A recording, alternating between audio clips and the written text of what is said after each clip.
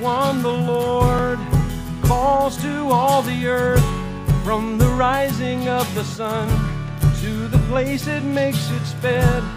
He calls his people, and we will listen.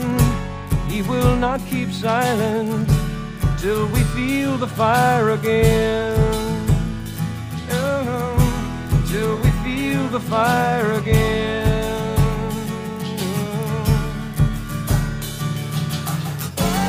A thankful heart prepares the way for you, my God. A thankful heart prepares the way for you, my God. Come fall on us, we fall on you. A thankful heart will be our rhythm. Come fall on us, we fall on you. A thankful heart will be our song.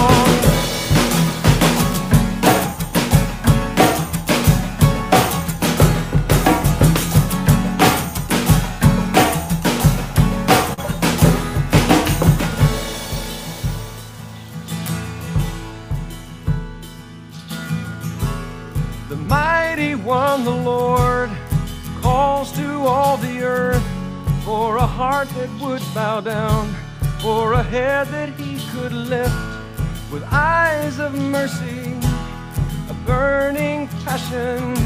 He will not keep silent till we feel the fire again. No, till we feel the fire again.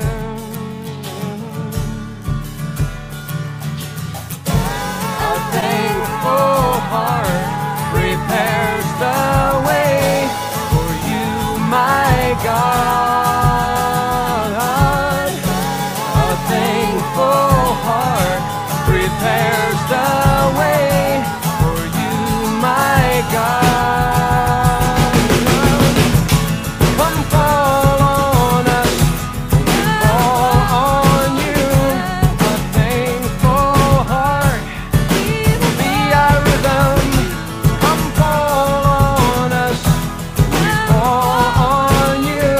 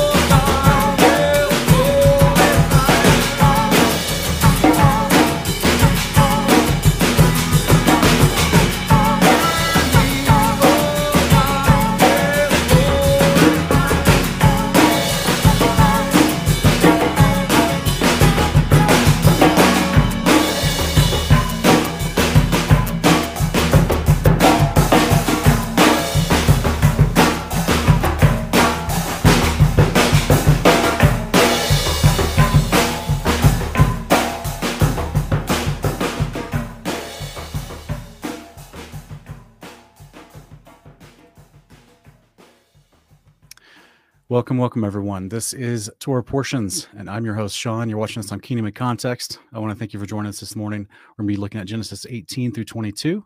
I'm excited to do it. I want to say a big hello and thank you to everyone that's in the live chat. We got quite a few people already here and waiting. Our brother Nick, Fucky Monkey Painting, welcome, brother. Watchman with a Trumpet, Anthony Dickinson, April Zuarth, Ann McKenzie, Jaron Hannibal, Planting in Yahweh, Luis Pereira, Miss Marsha's back, Tyler Porter, Miriam's new, Peggy D, GR Cleve, Wendy Russell, Kevin J. Stoll, Scott McVicker. Welcome, everyone. Good to see everybody in here. Jason T's back. Tracy Jones, Beetlejuice is here. I didn't say her name 3 times, though, Beetlejuice, but I'm glad you showed up anyway. Let me see here.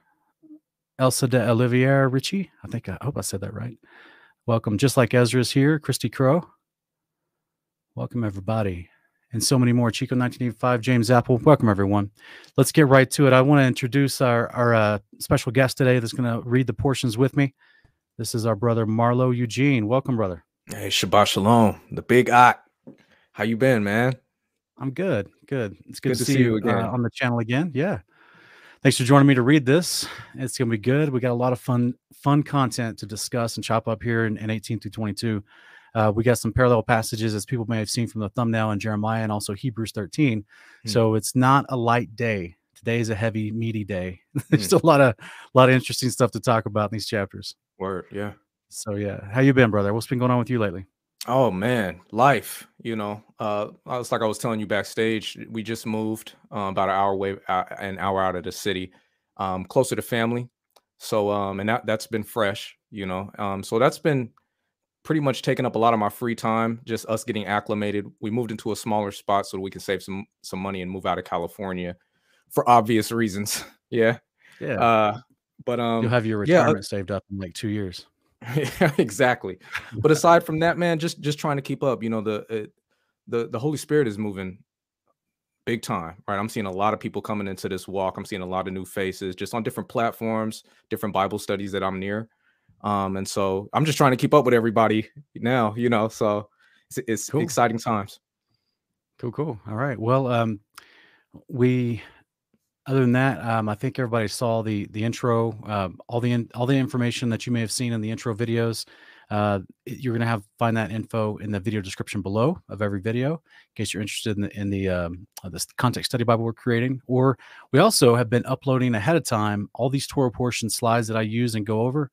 But basically the whole lesson plan. I upload them ahead of time on our Patreon for free. So the way Patreon works is that you can offer things behind what they call a paywall, which is the point of Patreon, right? It's how people can show you support, but so that they can get extra content. So I upload extra content on there, and that's where our Context Study Bible, you can get early access before it goes to publishing. But for free, for anyone, I've been uploading these Torah portion outlines. So that way, if you want to use these in your Sabbath Bible studies or anytime during the week, if you want to go back to these and refer to what I talked about, maybe if you're just catching this video late, maybe you're watching this 2 weeks late and you want to go and you want to like follow along and see where I'm going in the video before we get there, you can go download those in a PDF fashion for free on our Patreon. Links in the video description.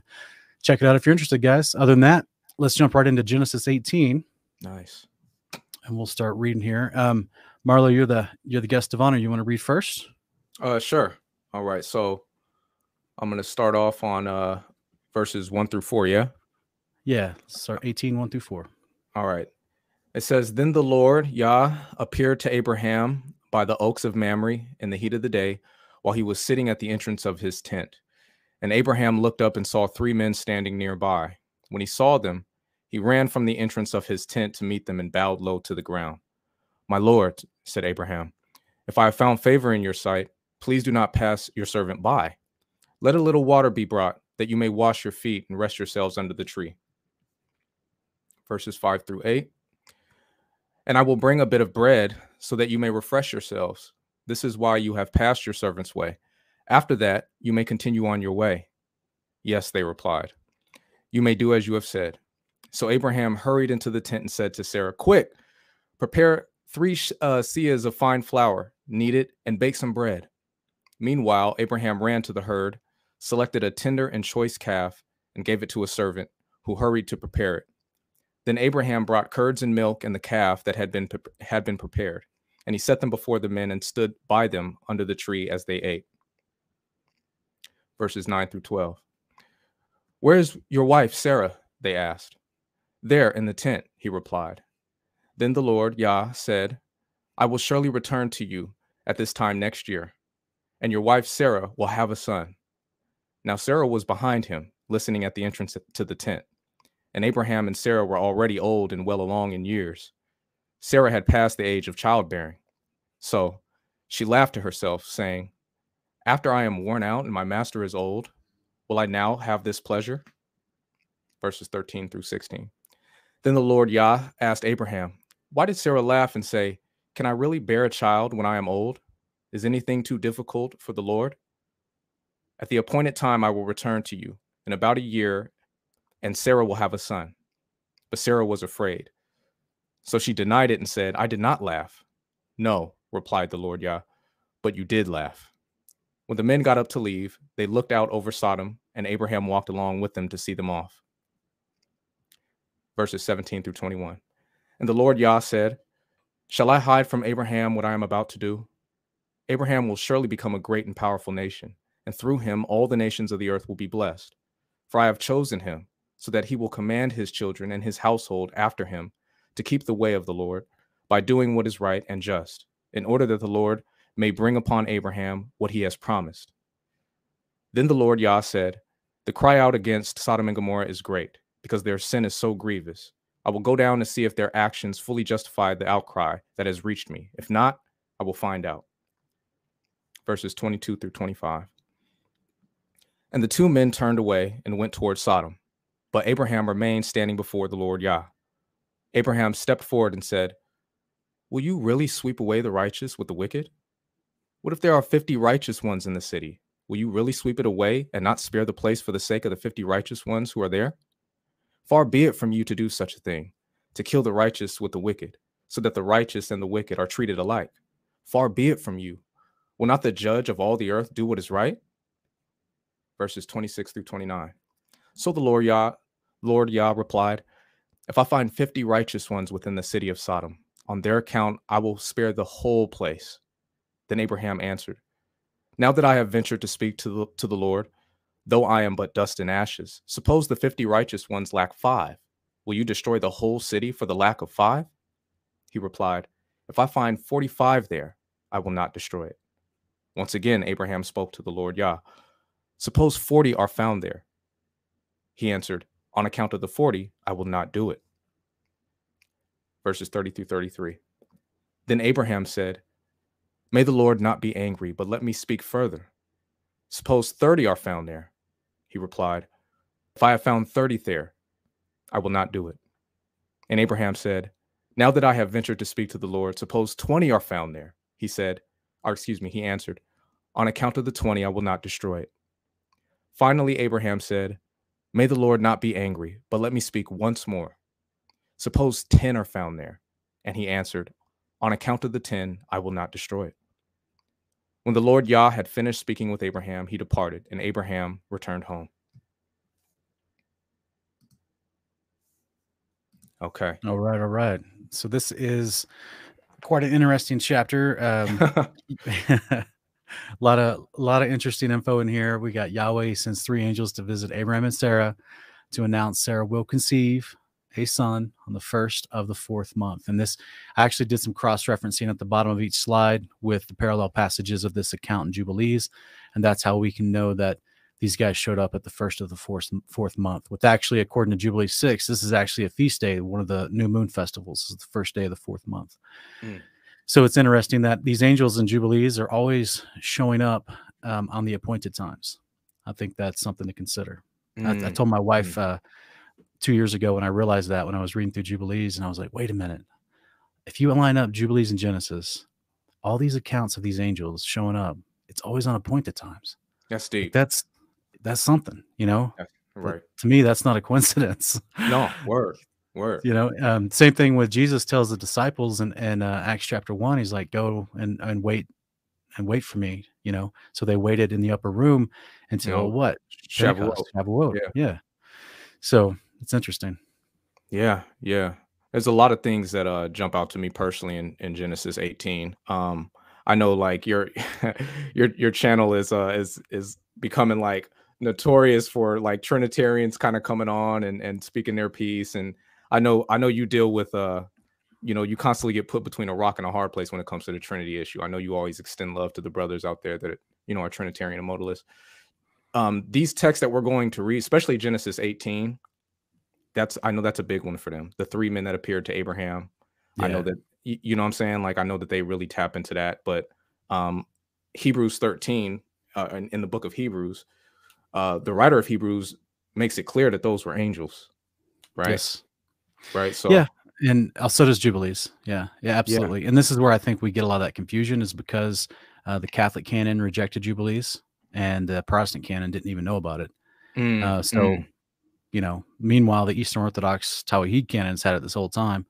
But it's had they have had that, they probably wouldn't have come to those assumptive conclusions, which were forced on them by Catholicism back in the day. Agreed. Yeah. I also like Abraham's hospitality. We were kind of talking about that in the back when we were joking about it, but I just think it's interesting. Like he's 99 years old, and he runs out in the heat of the day to go meet them. And he doesn't even ask if they're hungry. Like he just gets the meal prepped for him and all that. And Sarah's, she's down with it. Babe, I need you to make some bread.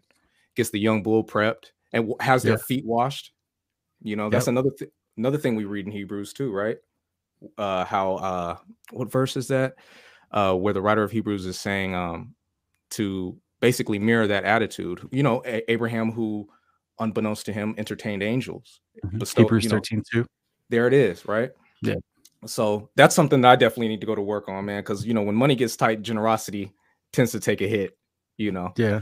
But well, I think, if I'm not mistaken, I think it's in 1 Corinthians, one of the gifts of the Spirit is hospitality, isn't it? Facts. No, that's not. I could be wrong. I have to go look that back up. You said one of the gifts of the Spirit, not one of the not fruits. The gifts of the Spirit, but one of the fruits of the Spirit. Yeah. Love, joy, peace, patience, kindness, goodness, faithfulness, gentleness, self-control. I'm sure. I mean, hospitality, sure. Yeah, it's. But either way, by extension, I think Abraham definitely has it. We'll also see people making note in the chat that this is, if you follow Judaism and what they think and what they teach, I think it's 1 Corinthians 12. Judaism thinks that they've been teaching for a long time that it's improper to serve meat and milk at the same meal, and that's exactly what Abraham serves these angels. So this this should tell you right off the bat that Judaism is made up man-made traditions after the fact, because this is they sit down and eat this meal with him. They don't have no qualms about eating meat and milk in the same meal. Facts. Yeah. Here it is. So it's working of miracles portion. All right, I apologize. I don't want to get us too far off. I'll have to find this later. I can't remember the exact verse right now, but hospitality is definitely mentioned as one of the benefits and one of the kindnesses, that it's outgrowth of the Spirit working through you. And so, which is, I think, why we're encouraged to do that in the Torah itself, right? You should treat the stranger with love. The foreigner, you should treat him with love. And so this is what Abraham's doing. I just know, like, so the guests were unexpected, right? I got like aunties, like if I show up unexpected, they'll have a meal like, oh baby, it's a long time, I ain't seen you, hook up a meal and stuff like that. For me, sometimes I can be a grumpy old man when I have unexpected guests, Yeah. you know what I'm saying? So pray for your boy, but I'm trying to see the angels tell them they'll return again on a feast day. We touched on that. Yeah. The angels share with Abraham how they're going to carry out judgment on the cities of the plain of Sodom and Gomorrah. There was 5 cities there, even though most people just refer to that as Sodom and Gomorrah. Right. But there were supposedly 5 cities there, and it looks like one of those cities is actually spared because that's where Lot runs to. We're going to read that in the following chapters in that city of Zoar, or Zoan, I think it is. But and that's the smallest of the 5 cities. But it seems like Lot was living, according to chapter 14 of Genesis, when Lot got captured after the king of Sodom had been invaded by those other kings. it seems like Lot himself is actually living in the city of Sodom amongst these other cities in this point. Oh, wow. Yeah. So, one question I wanted to ask you when I was going over this chapter, I was thinking about Sarah's laughter versus Mhm. Abraham's laughter, right? Do you feel like they got two different reactions? Yeah, I think it's Abraham's initial laughter is definitely not. I wonder if it was um, you know how people can laugh in different spirits. Hmm. People can laugh with a different connotation. You know that the type of laugh can be a surprise laughter versus a mocking laughter. Understood. So I'm wondering if her laughter was more of a I'm in another room. I'm not sitting in front of these dudes. They're not going to see me mocking their thoughts, or they're not going to see me, you know, the sinister laugh that I'm giving. Mm, Whereas Abraham's laughter when he fell on his face could have been like a oh what wait what, got you. you know, like Got a you. surprised kind of like, you know, but yeah, you never know. Clearly they decided to talk to her and share with her that hey, we could hear you in another room. By the way, we're we're not getting past us. I love the fact on in this passage though he says the angel says no, We you heard did you. laugh. You did laugh. Yeah. No, but you did laugh. How, So this is where we always try to talk about agency, just to remind folks that the text in multiple places, validating witnesses tell us these were angels that showed up. A lot of amen. people like to believe this is a pre-incarnate Yeshua that showed up. Some people like to believe this is God Himself that showed up Right. because of the wording. And I'm like, Right. guys, everywhere in the wording, throughout all the law and the prophets, every time the Father sends His ministering messengers to give a message to a prophet, it always says the word of the Lord showed up. Hmm. So like And this is a sometimes straight up consistent. just says, sometimes it just straight up uses his divine name, but it's still Yeah. in reference to the angel. Yeah. You know, Yeah. It's kind of like if you don't know how the process works, you'd get confused. But if you know facts. how a king has emissaries, he sends out his messengers. A king doesn't Right. go do every single little piece of dirty work or his light work. He sends out people to do stuff for him, you know?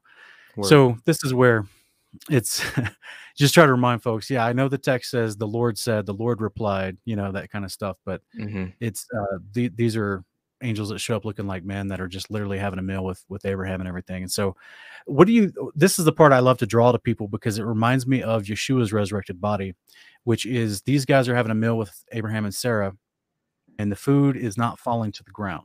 Yeah, I've heard you bring that out before. Yeah. So what are your thoughts on that? How do you think that, I mean, what do you think is going on there? Well, I would assume that they have internal organs. They would have the parts of the body that they would need in order to process that food. Now, obviously, the explicit explanation for that, I have no clue because I haven't read anywhere how that works. Yeah. Right. Yeah, me neither. The Bible, I've never seen it really break it down. Have you ever? I don't think I've even ever read a verse that says that angels are materializing. I know it says that they appeared as men, or that someone looked like a son of man. But does that mean that they put on that appearance, or does that mean maybe that they just look like that and they just appear? Yeah, And it reminds me of 2nd Baruch chapter 51, verses 8 through 11, where it talks about the promise of the resurrection of mankind, that we're going to inherit the world that's invisible to us now, which is a New Jerusalem to descend later, and that we will get these we'll be able to change our form into any lovely thing that we desire. oh wow, So it does seem that there's a shifting ability for your form to wow, be, you know, transitory between, you know, wherever you need. I mean, that's why they can appear and disappear, like Yeshua exemplifies, right? In right, Luke 24, he breaks bread with the two dudes after coming back from Emmaus, just disappears right in front of them. He appears inside of a locked room in John 20, and twice actually. And so, yeah, that's the capability they seem to present. And when it comes to them, you know, in that moment in John 20, Jesus also said, "You got any fish? I'm hungry." mm-hmm.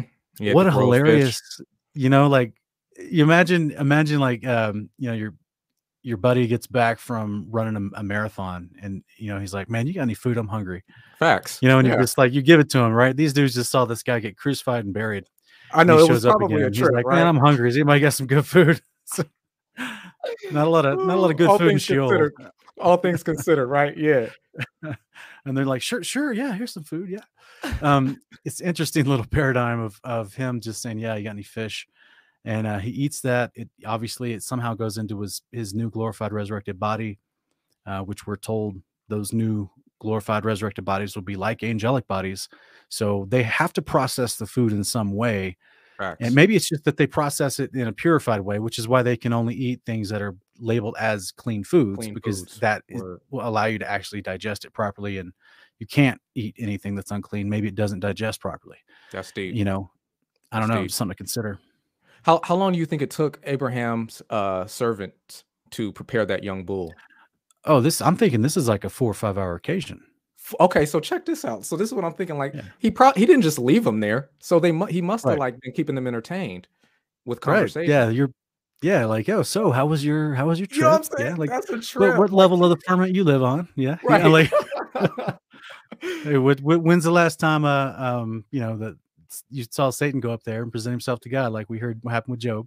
You know what I mean? Right. Like Right. just all that kind of like what do you talk about when they're just sitting with you and you're trying to make small talk while things are being prepared, you know? Yeah, I But can only and this imagine. makes me also wonder, it seems to be, and you can tell me what you think, but it seems to be this conversation about Sodom and Gomorrah happens after the meal. Yeah. Otherwise, that could have been what they talked about while the meal is being prepared. Which would have been kind of.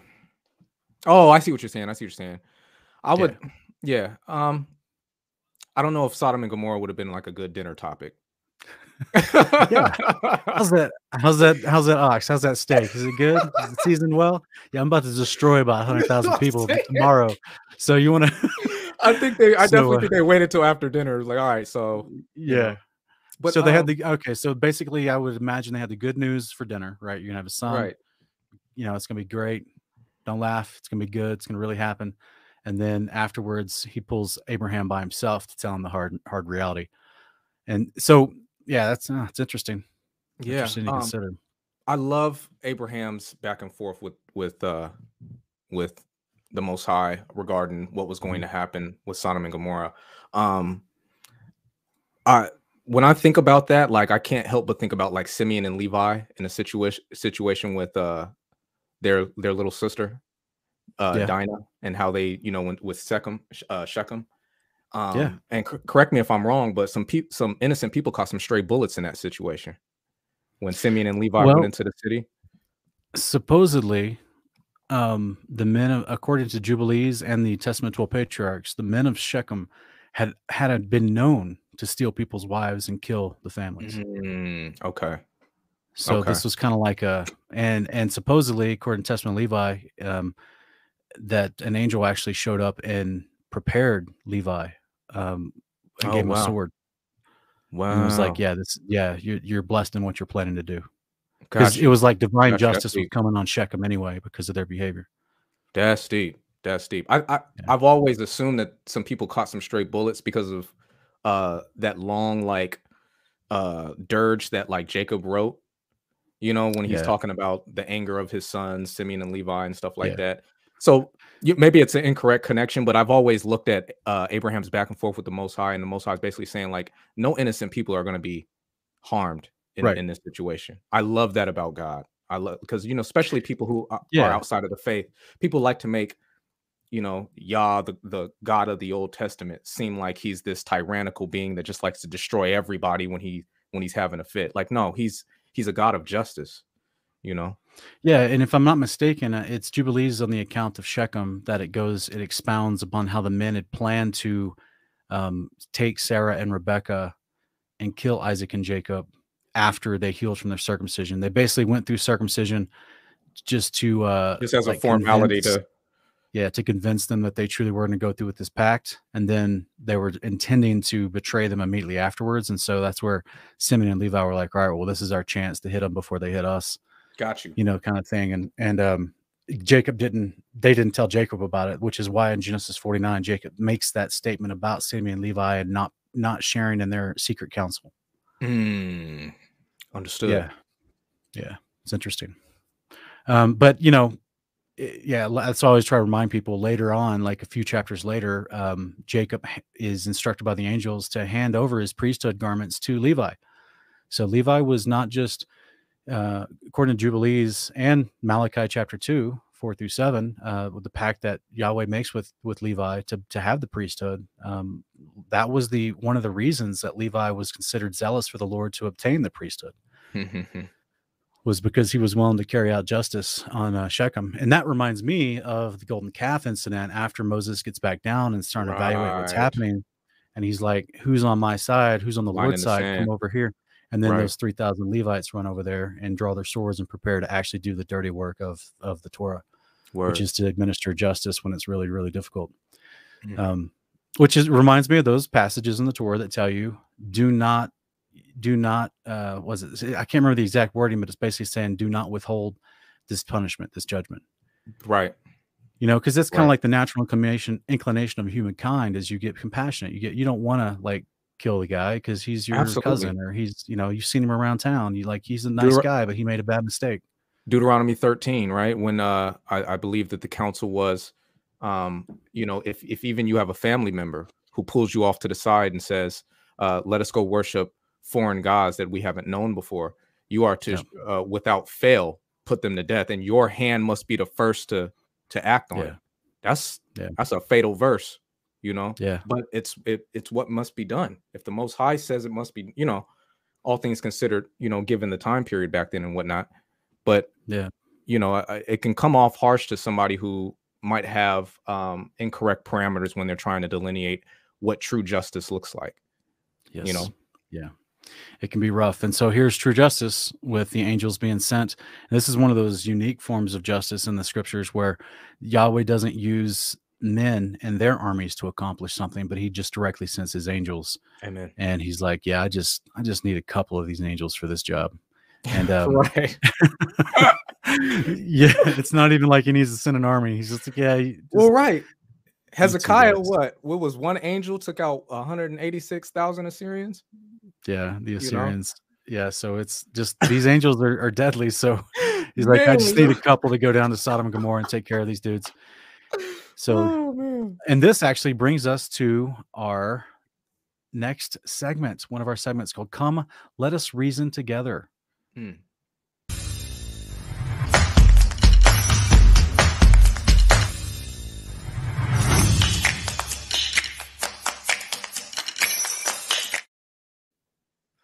Okay, so Marlo, the question is, did Abraham's bargaining with Yahweh save Lot from judgment?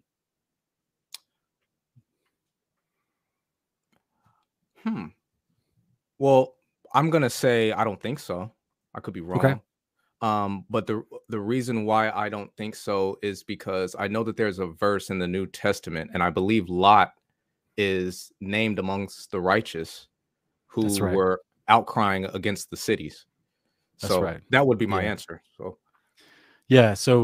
regardless of whether or not Abraham has this concerned conversation, putting two and two together, knowing Lot lives there, and thinking, oh, well, before they go do this, I just want to make sure the Lord's going to obtain his normal standard and save the righteous, and not lump the righteous in with the wicked for judgment. And so he has this conversation. So with that theological understanding of consistency of Yahweh's behavior, I agree with you. And it would seem as if Abraham is being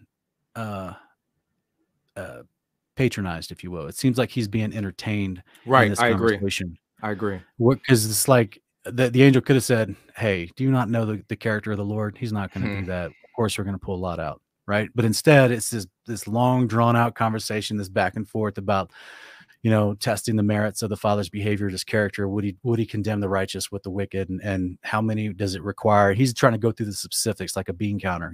What about 50? What about 49? What about 40, 35? You're like, and then I'm just wondering, like, the patience of even the angel talking to him. Facts. Just being like, he could have just said, hey man, that's not the way the Father does things. Of course, we're going to spare the righteous. And you know what I mean? It's like, yeah, absolutely. He didn't know. I'm sure Abraham, not living in that city, didn't know how many righteous were there. And who knows how long it had been since he had seen Lot. Wow. Hopefully, he didn't know, had Lot still been a righteous. I don't know how often they got together. But it's interesting to me that when these angels, it's from our perspective, it seems as if Abraham is convincing these angels to do something they weren't going to do. But I don't, from the verses you already talked about, and from our understanding of Yahweh's character, it seems as if Abraham just didn't understand the assumptive nature of the Father, who's not going to condemn the righteous with the wicked. That was going to be my question. I was going to ask, well, why do you think that Abraham even had those questions? Because it's easy for us to say, having, all these scriptures and, able to look at all these different accounts from like a more objective bird's eye view, we can look back and say, well, I wouldn't have asked God those questions because I know God wouldn't do that, you know. And here we have one of the patriarchs really having like this deep, you know, back and forth. So Yeah. I'm glad that you said that, because I've always, you know, I've wondered, you know, what was going on in Abraham's mind in that situation. Yeah, it seemed kind of naive, but at the same time, he just, you know, he's probably just really concerned for Lot and just wants to verbally hear it. You know what I mean? Understood. Understood. So I can understand that. I'm going to jump into chapter 19 if you're ready. Sounds good. All right. So here in Genesis 19, it says, now the two angels arrived at Sodom in the evening. Lot was sitting in the gateway of the city.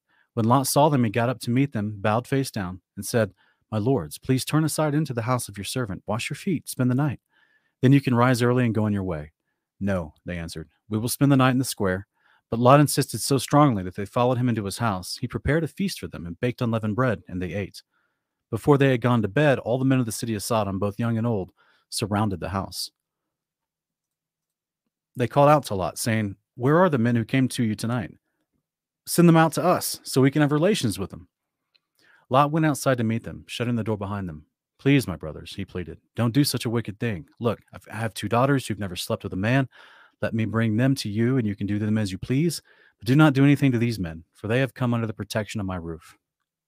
Get out of the way, they replied, and they declared, this one came here as a foreigner, and he's already acting like a judge.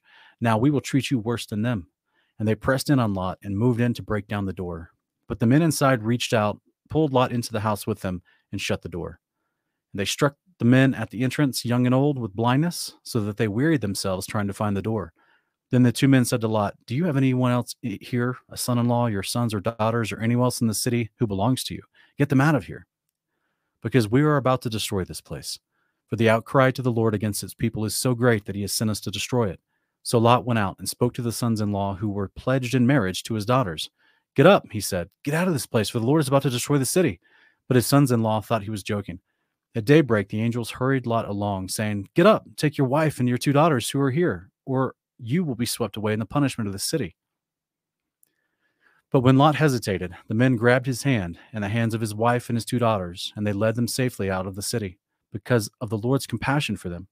As soon as the men had brought them out, one of them said, run for your lives, do not look back, and do not stop anywhere on the plain. Flee to the mountains, or you will be swept away. But Lot replied, no, my lords, please. Your servant has indeed found favor in your sight, and you have shown me great kindness by sparing my life. But I cannot run to the mountains. The disaster will overtake me, and I will die. Look, there's a town nearby where I can flee. It's a small place. Let me flee there. Is it not a small place? Then my life will be saved. Very well, he answered. I will grant this request as well, and will not demolish the town you indicate. Hurry, run there quickly, for I cannot do anything until you reach it. That is why the town was called Zoar. And by the time the sun had risen over the land, Lot had reached Zoar. Then the Lord rained down sulfur and fire on Sodom and Gomorrah from the Lord out of the heavens. Thus he destroyed their cities and the entire plain, including all the inhabitants of the cities and everything that grew on the ground. But Lot's wife looked back, and she became a pillar of salt. Early the next morning, Abraham got up and returned to the place where he stood before the Lord. He looked down towards Sodom and Gomorrah and all the land of the plain. He saw the smoke rising from the land like smoke from a furnace. So when God destroyed the cities of the plain, he remembered Abraham, and he brought Lot out of the catastrophe that destroyed the city where he had lived. Lot and his 2 daughters left Zoar and settled in the mountains, for he was afraid to stay in Zoar, where they'd lived in a cave. One day, the older daughter said to the younger, our father is old. There is no man in the land to sleep with us, as is the custom over all the earth. Come, let us get our father drunk with wine, so we can sleep with him and preserve his line. So that night they got their father drunk with wine, and the firstborn went in and slept with her father. He was not aware when she laid down and when she got up.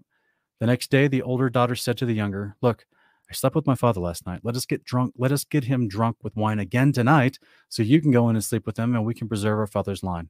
So again that night they got their father drunk with wine, and the younger daughter went in and slept with him, and he was not aware when she laid down or when she got up. Thus both of Lot's daughters became pregnant by their father. The older daughter gave birth to a son and named him Moab. He is the father of the Moabites of today. The younger daughter also gave birth to a son, and she named him Ben-Ammi. He is the father of the Ammonites of today.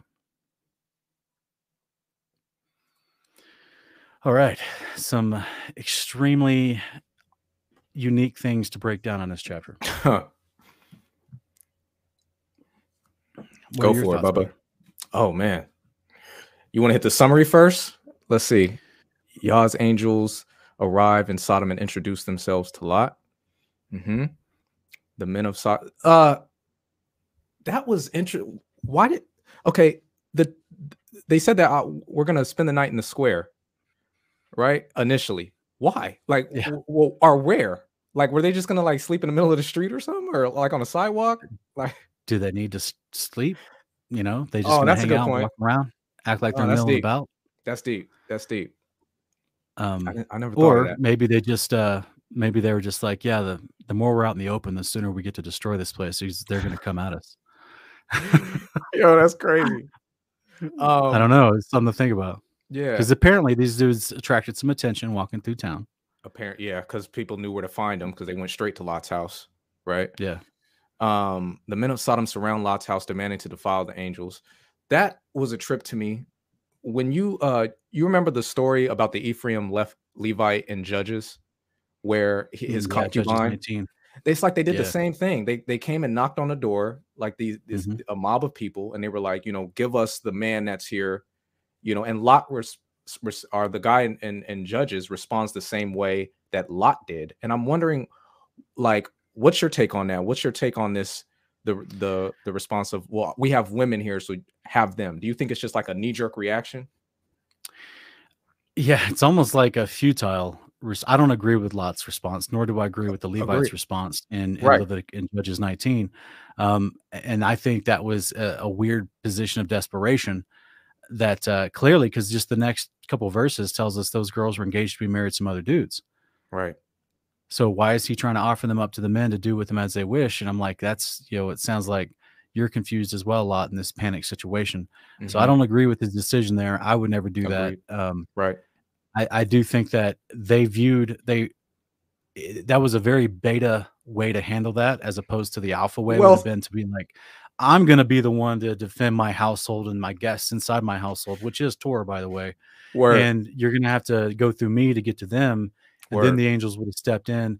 But regardless, since he didn't handle it that way, the men of the city still viewed it as if he was attempting to protect the people inside of his household by then turning on Lot and saying, oh, so now you're going to act like a judge. Well, we're going to do worse to you than we would have done to those angels or those guests of yours. So I think, why in Judges 19 do the corrupted Benjaminites act in the same regard as these men of Sodom? Why this particular act of bring this man out, not your daughters who had lived there this whole time, but bring these strangers, this man, bring him out so we can violate him? I think it's not as much about attraction as it is dominance. Wow. Because there's supposedly seems to be the progression, if you will, the escalation of society to this tribalism that rejects all foreigners. Is the moment you see a foreigner, you don't know if he's trying to scout out the land as a spy. You don't know if he's trying to come in and maybe buy real estate and take you over financially. You don't know if you don't know what's going on, but there's this inherent paranoia and fear, and you just want to go and show dominance to him. How do men show dominance to another man? Where you don't want to physically hurt him, you want to shame him, debase him. I mean, this is prison rules. You know what I'm saying? This is all it turns into. It's still sick logic, though. I can understand wanting to fight somebody to, you know what I'm saying? Like, but yeah, you know what I mean? Have intercourse with another dude?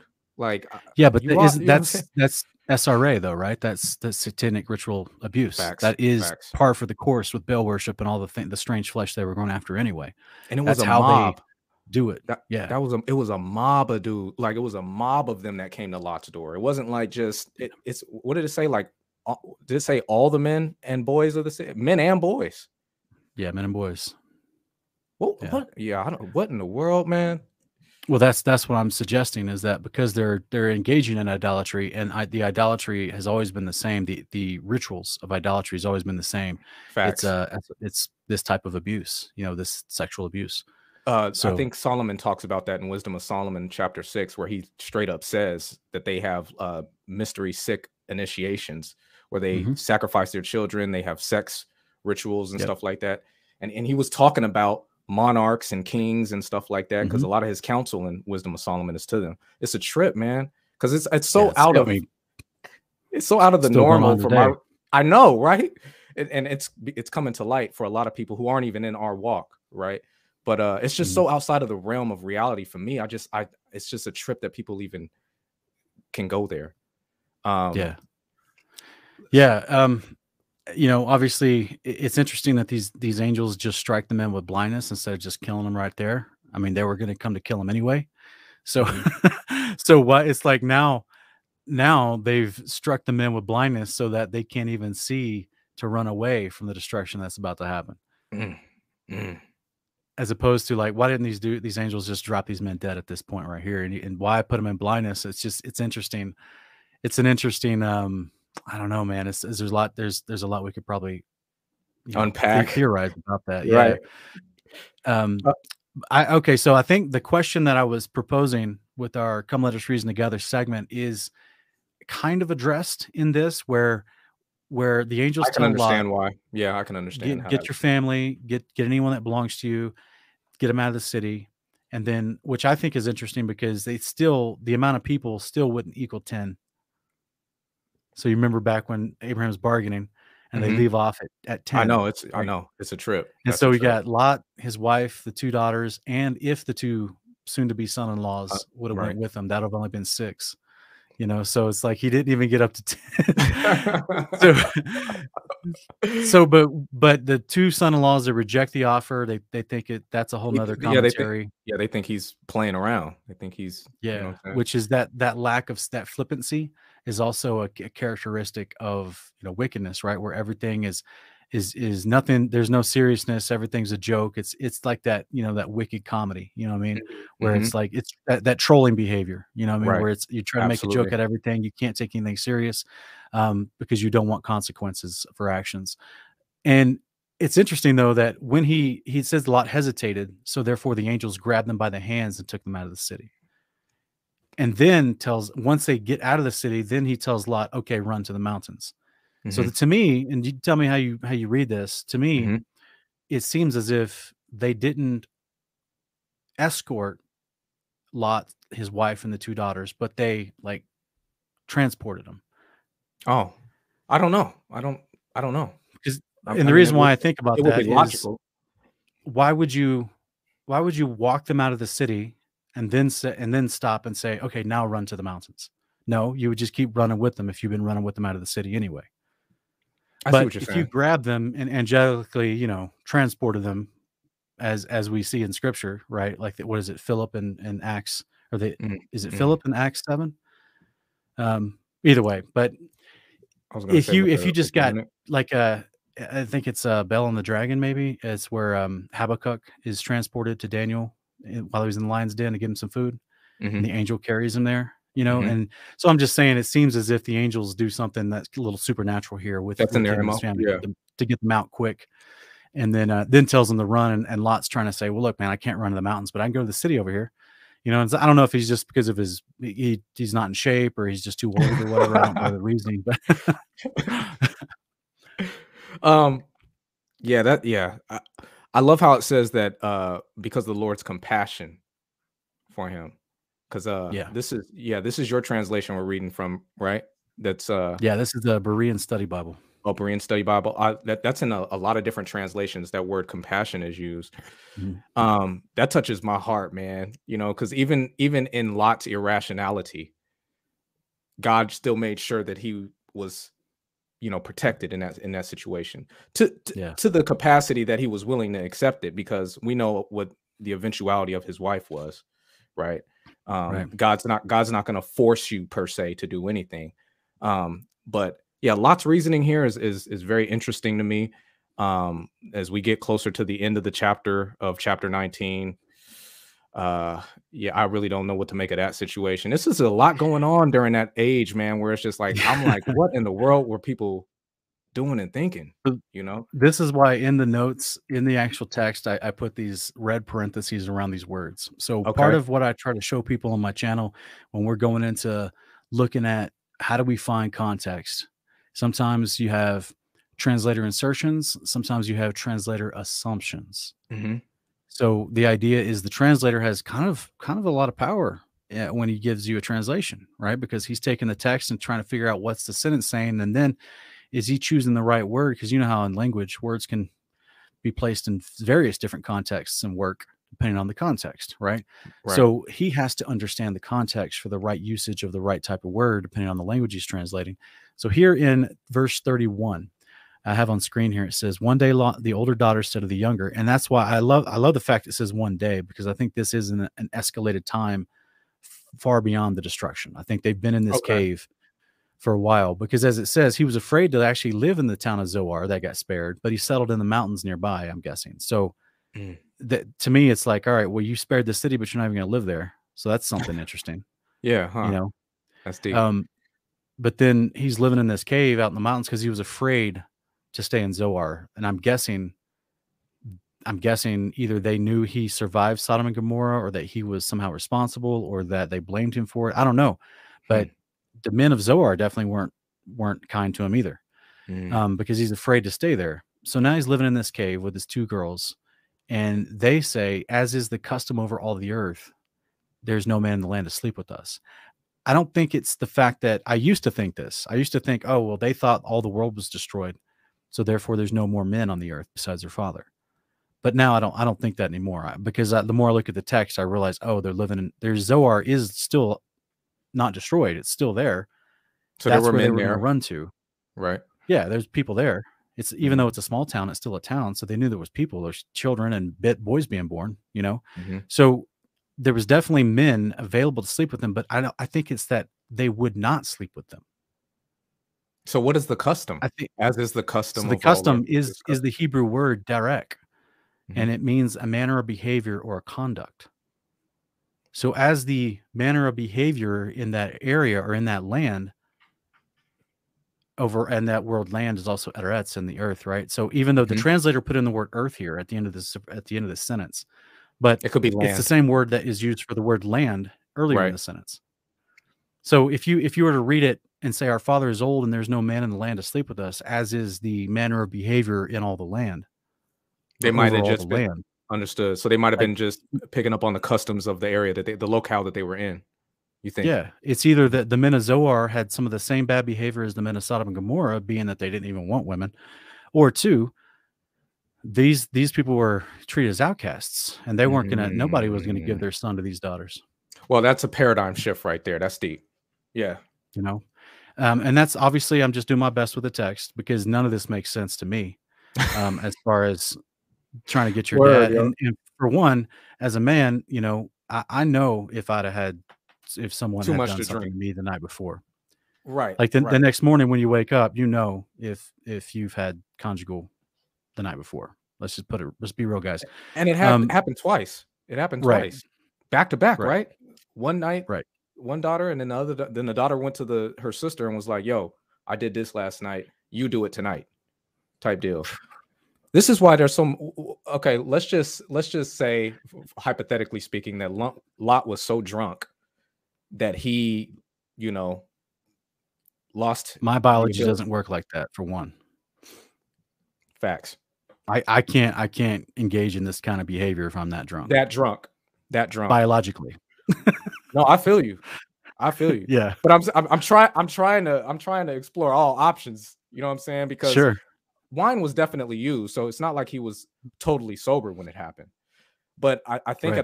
at the highest level of abstraction, if I'm going to take any counsel from this to apply to my life now, because I can't relate to the relations he had with his daughter, but I Right. can see how people can have a lax spirit when it comes to drinking wine in moderation. Time and time again, we're counseled all Sure. throughout the Torah that, you know, wine is a mocker. Many men have been destroyed by wine. People do really dumb things when they're drunk. Now, I don't know nobody who's been so drunk that they slept with their, you know, they fathered their grandkids. I don't know anybody like that personally. But Yeah. Yeah, it to me it's odd that you know, they and this is another point I was going to make. Someone in the chat was talking about what kind of wine did they give, like from the local winery. So where they, Hmm. you know, wine takes preparation. Is this stuff that they brought? It doesn't seem like they brought anything with them when the angels pulled them out of Sodom Oh, and that's Gomorrah. deep. So Good they got catch. provisions from somewhere, right? They're going to the local market for stuff for food. What's this cave like? Is it next to, you know, how some mountainous areas will have actual farmable land right near the base of the mountain, and there can Right. be caves up on the mountain, and they could have some land below them. I don't know. Again, that's why I think verse 31 is an interesting for a shift of time. Like there's time that has passed between the destruction of them escaping and this now where it picks up in verse 31. So we don't know if they were engaging with the people of Zoar nearby to get local provisions, or if he just started his own thing Hmm. out there and was kind of homesteading out there where he Hmm. was.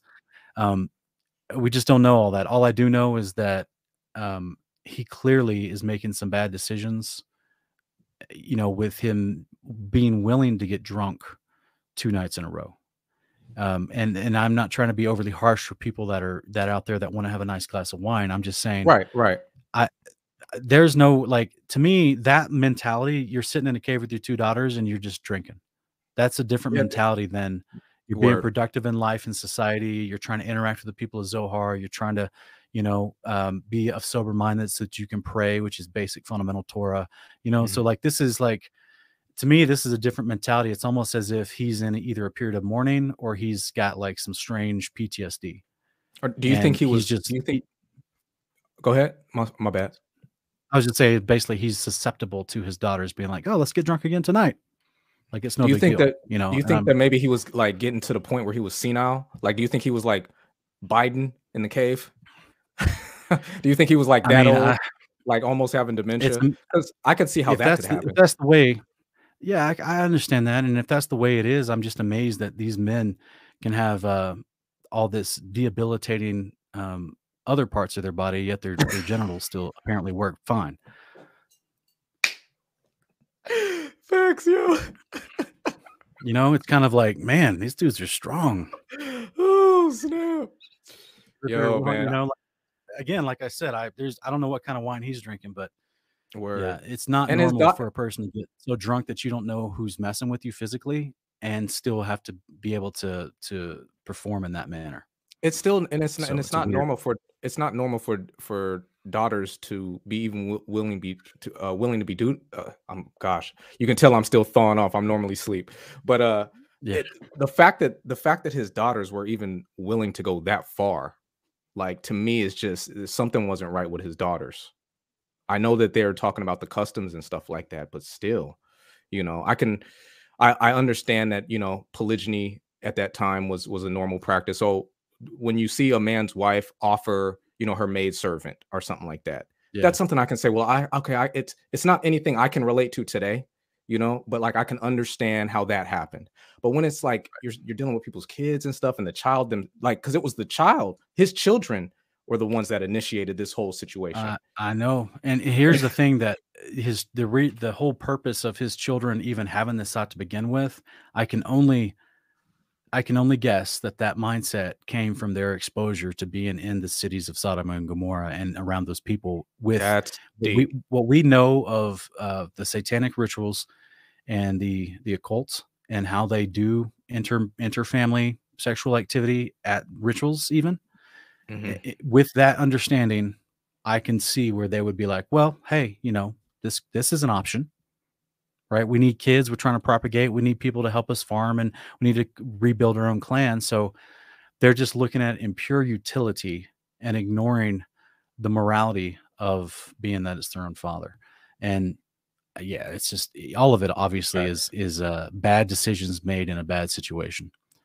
So So, real quick before we go to chapter 20, another thing that I wanted to touch on was the whole the Lord rain fire from the Lord text. That's another one yeah, Trinitarians love.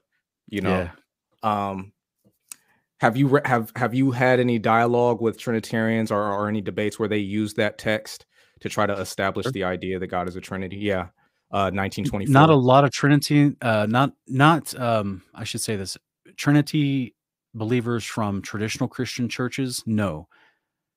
Trinity believers from Torah observant communities, yes, they'll use this text and try to I didn't know say, that there were. I didn't know that there were Torah observant Trinitarians.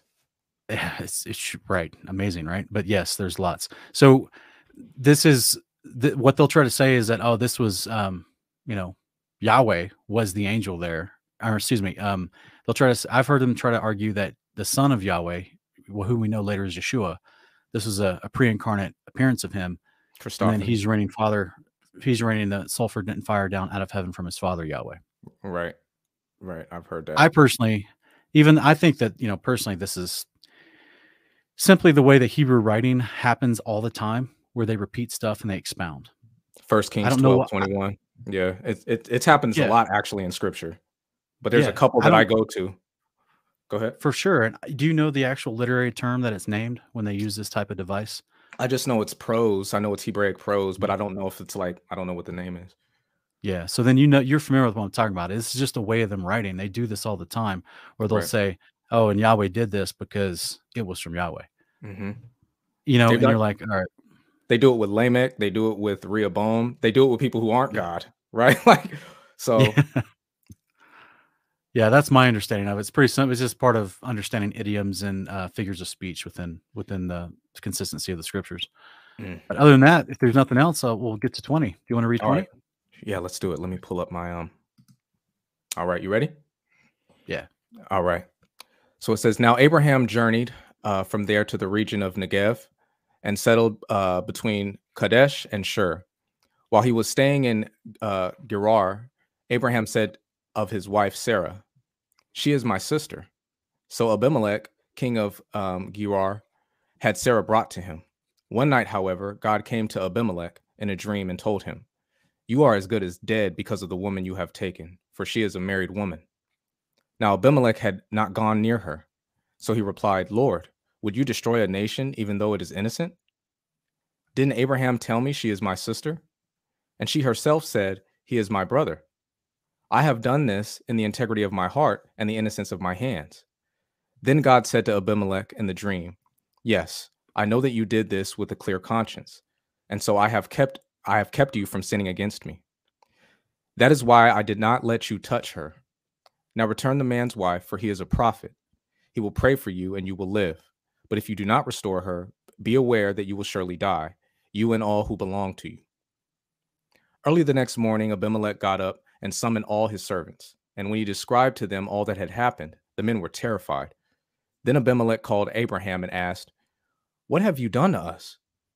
How have I sinned against you, that you have brought such tremendous guilt upon me and my kingdom? You have done things to me that should not be done. Abimelech also asked Abraham, what prompted you to do such a thing? Abraham replied, I thought to myself, surely there is no fear of God in this place. They will kill me on account of my wife. Besides, she really is my sister, the daughter of my father, though not the daughter of my mother, and she became my wife. So when God had me journey from my father's house, I said to Sarah, this is how you can show your loyalty to me. Wherever we go, say of me, he is my brother. So Abimelech brought sheep and cattle, men servants and maid servants, and he gave them to Abraham and restored his wife Sarah to him. And Abimelech said, look, my land is before you. Settle wherever you please. And he said to Sarah, see, I am giving your brother 1,000 pieces of silver. It is your vindication before all who are with you. You are completely cleared. Then Abraham prayed to God, and God healed Abimelech and his wife and his maidservants, so that they could again bear children. For on account of Abraham's wife Sarah, the Lord Yah had completely closed all the wombs in Abimelech's household. All right, thank you. So we have Abraham doing what we saw him do previously in, I think, Genesis 13 with Pharaoh. He's doing the same thing with this Philistine king of Gerar, Abimelech. And, you know, like I was saying in the Torah portion with Wes, as we reviewed those chapters earlier, this seems to be the common fear of the land, because this, like we already talked about with the men of Shechem, the testament of 12 patriarchs and jubilees expounded upon the motivations of the men of Shechem, which was to steal these wives. And so therefore this kind of seems to be Abraham's same fear, right? Surely there's no one in this land that fears God. They're going to take my wife and kill me. You know, and he's back in the land of Canaan, not in Egypt anymore. So to me, this is kind of like a prevailing fear amongst men towards, I mean, in light of the inhabitants of the land of Canaan, those tribes, they were lawless like this. See a Man. hot woman take her, kill the husband. You know what I mean? And it's horrible, but this is what wickedness does. Right. Right. So here in the summary, I've just got there's, besides the interaction with Abimelech, there's just basically some following his movements. You know, going from Hebron to the mountains of Gerar, then down to the well of Oath. Abimelech, king of Gerar, he took Sarah, thinking he was going to marry her, thought he was just a sister, because Abraham, that's what he told her. This is the second time, by the way, he's done this. Right. Right. Isaac even does it later. Right. So it's like Isaac picked this up from his father. And then Yahweh warns Abimelech in a dream that he will die if he touches Sarah. So this, to me, is fascinating. How many stories in the modern day have you heard from people that do not know or worship God, yet God comes to them in a dream to warn them about a judgment that they would receive if they don't change their behavior? Oh, I haven't. I don't Exactly. know anybody. Yeah. This is where, and if it is happening with like politicians or heads of state or commanders and generals of armies, we don't hear about it in the mainstream, right? Right. Right. Facts. I heard when I was in church one time, I heard a missionary from China had come through and said that there was this huge, this was like in 2001. And he said there was this huge funeral in China that like 10,000 people attended because this guy that died was a well-known guru. And so I'm using the word guru. I think that's an Indian term, but he was a respected sage in that community or whatever, that town. Yeah. 10,000 people showed up at the funeral, a whole bunch of people, big media attention. It was a big deal. And supposedly at the funeral, on the casket, Jesus appeared sitting on the casket and said, "I am the resurrection. I am the way and the life," and then just disappeared. And the whole place just broke out, just started scrambling, just ran and was like terrified. But as a result of it, supposedly the underground Christian church in China came in and mopped up the pieces and brought a bunch of believers in after that startling event. Yo, that's deep. This was this guy's testimony, So, and I'm sitting there going, may the Father do that in America, Man, yeah. Straight up. So I that's the only story I've ever heard in my modern lifetime about something even closely related to this type of concept, where a pagan king, Yahweh is just like, I'm gonna, in a sense, communicate with this guy to the point where he's cognizant of him, knowing that Yahweh is trying to communicate with him and fearing the judgment being spoken to him, and then responding and changing course as a result of this, right? And not just throwing it off as if, I had some weird dream last night, right? And then not take it seriously, and then the judgment comes. No, this could take it seriously, interacted, tried to defend himself. Hey, I did this innocently. What do you mean? Abimelech seemed like a stand-up dude. When I read, right, and I think he's gonna come back up, right? In chapter 22, is it chapter 22 where they form the covenant, the treaty. Yeah. Right. Yeah. He just seemed like a stand-up dude. And it's like he said, he was like, y'all said y'all were brother and sister. And I like how when he cleared them, he still called them siblings, right? He was like, I've given all this stuff to your brother. Right. That's right. Right. But I like how I really love how Yah got down in this account, right? It makes me recall, like James 2, and what is it, Second Chronicles 20, where Abraham is called God's friend. And I just really like how Yah like stepped in the situation. He was like, he's like, listen, give the woman back and nobody gets hurt, right? Like, that's right. I know you didn't know what you were doing, but this is just a warning. Yeah. I really love that account. Yeah, it's true. He came in to rescue the righteous, because like. And it's interesting though, because in a sense, Abimelech did do the right thing when he was warned, but in a sense, Abraham's fear is justified because they did take his wife, right? Right. And if I'm not mistaken, let me go back real quick and look at it again. It says,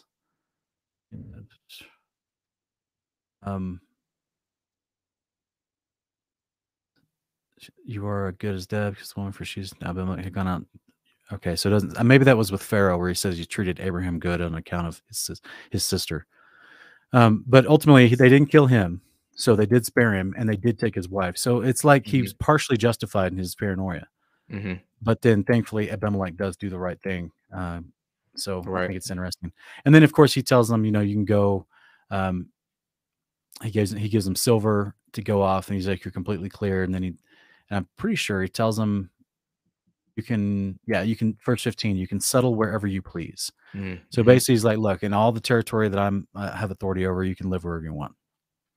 So he's not kicking them out of the land like Pharaoh did. Pharaoh kicked them out of the land. Oh yeah, they had to go back to Canaan. So it's interesting. And of course, he, just like with Pharaoh in this account, he increases in his wealth as a result of this. Which is interesting. Yeah. It's interesting. I love this passage in Genesis 20 simply because this is the only place Abraham is actually called a prophet. I knew it. I was waiting for that part. Yeah, I love how Abraham had to intercede for Abimelech. The Most High specifically said that, right? Yeah. When he was talking to Abimelech. So, yeah, that's deep. You don't often hear too many people refer to Abraham as a prophet. Not too many people in Christian theology. At least I haven't. Yeah, me neither. That's why I think it's interesting to point out, because, you know, this is a big deal. You know, you remember the verse about do not touch thy Lord's anointed, you know, and things like that. And it just, you know, this is kind of a big deal. You're going after his prophet. He's definitely, not only is he considered a friend, not only is he a priest, but he's now being called a prophet too, which, you know, it's great. But I just think the father definitely was in all the good and the, how do I say this? Abraham's not perfect by any means. Right. He shows incredible moments of courage and incredible moments of fear, and he's not perfect by any means. And but the father is getting him through all the way. Like he's pulling him through these events and these times, and this while he's living in the land of his enemies, people that are opposed to Yahweh's covenant, Yahweh's behavior, Yahweh's promise of the kingdom come. You know, people that are worshiping false idols. But so all along the way, Abraham is being protected and pulled through in these rough situations. It's just it's an encouraging story to me. And since for many of us, there's many brothers and sisters. So I was telling you, there's been a couple of Bible studies I've been going to. The one in the city where my mom lives in, there was a brother who I think he was watching one of your broadcasts that I was on, and I think that I had said, you know, I'm originally from Sassoon, and this brother reached out to me, and it's a trip, man, because I went to a couple of the Bible studies out there, visiting my mom on Shabbat, and there are so many brothers and sisters who are moving out of California, right? Because of what they're experiencing. It mirrors a lot of what you see Abraham being surrounded by, especially with Sodom and Gomorrah. You know, California, I'm trying to be careful because I know that the algorithm triggers certain words and certain, but there are certain behaviorisms in California that are championed, that we know that the Torah is very explicitly calls an abomination, and California is making it extremely hard to just be neutral, you know, to just live a good Christian life, make your money, pay your taxes, pay your bills, and just stay out of people's business. It's almost like it's encroaching upon you the same way the mob came at Lot's door. Like Lot wasn't asking for none of that. You know what I'm saying? So it puts people in a position where they have to move, but people are unprepared. You know, a lot of the moves that these brothers and sisters at these Bible studies are doing, it's like abrupt. It's not something that was planned out over a year. And so going to these texts in Genesis, it hits different during this time period because you can actually relate to a lot of the different things that are happening, you know? Yeah. Yeah, I could see that. And I'm glad people are moving out of there. Yeah, I'm glad. So for a variety of reasons, but that's probably a whole nother show. Right. So right now, though, in case everyone in the audience did not realize what Marlo and I were just talking about and explaining, we'd like to hear from you. So put it in the comments, your thoughts on Did You Know?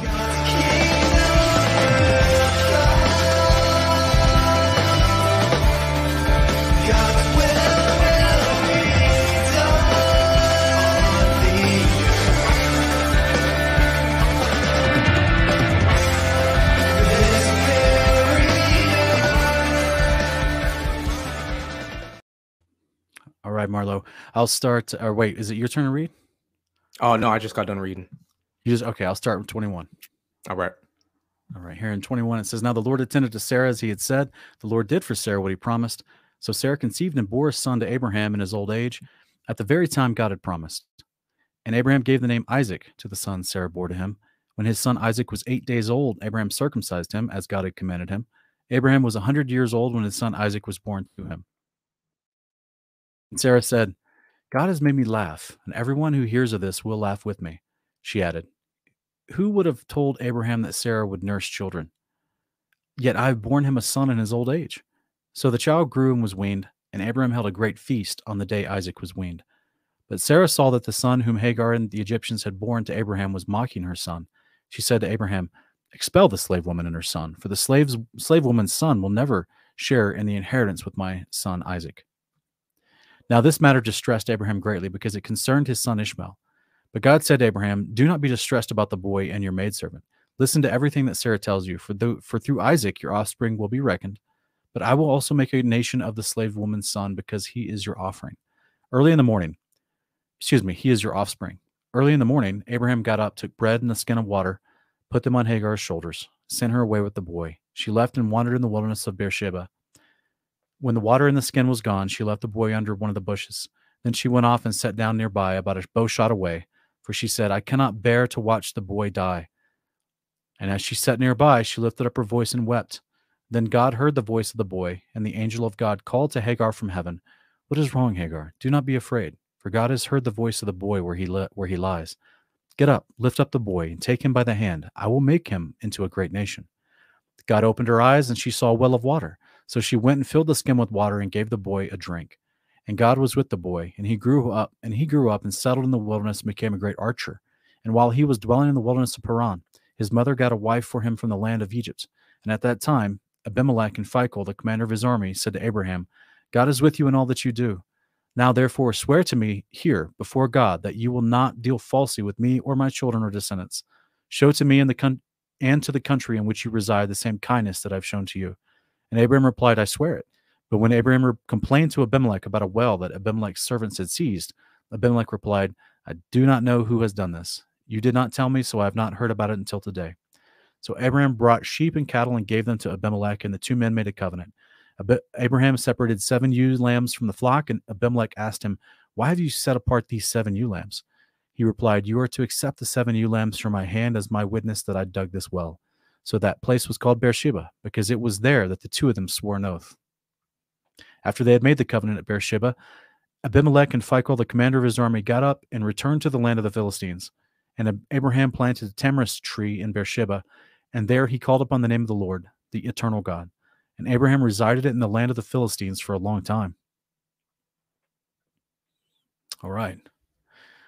There's so much to talk about. We still have, let me see, 5 more chapters. So I guess we should probably try to expedite a little bit how much we discuss. But man, these are just meaty chapters, like I said at the beginning.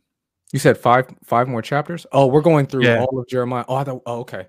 Yeah, so we got Genesis 22 to read, Jeremiah 22 and 23, and Hebrews 13 still. So okay. Yeah, there's a lot of fun stuff in here. Sarah did give birth to Isaac, and Abraham circumcised him according to the covenant. That's what we got back in Genesis 17. He's following the instructions. He's doing righteousness. Sarah demands Abraham remove Hagar and Ishmael from their household. Now, what I thought was interesting in this point was she refers to this woman as the servant or the slave. I know that King James and some of these translations use the word slave instead of servant. Slave has a much different connotation in modern American society, but the root word for that is a servant. And because the reason I'm pointing this out is because in previous chapters, when she said to Abraham, take Hagar and have a child with her. Well, at that point, Hagar was called his wife. It says Abraham took Hagar as his wife. Oh, wow. But yet Sarah is still referring to her as a servant or a slave. So in her mind, Hagar is not on the same level. Right. Well, I know she felt some type of way when she got pregnant. I know that the text specifically says when she got pregnant. Yeah, Hagar started to despise Sarah. So there's like this enmity between these two ladies already. And so then she tells Abraham to kick out Hagar and Ishmael. And the angel shows up and was like, yeah, let this happen, but I'm going to make a nation out of Ishmael. It's okay. It's going to be okay. Now, here's the thing that I struggle with.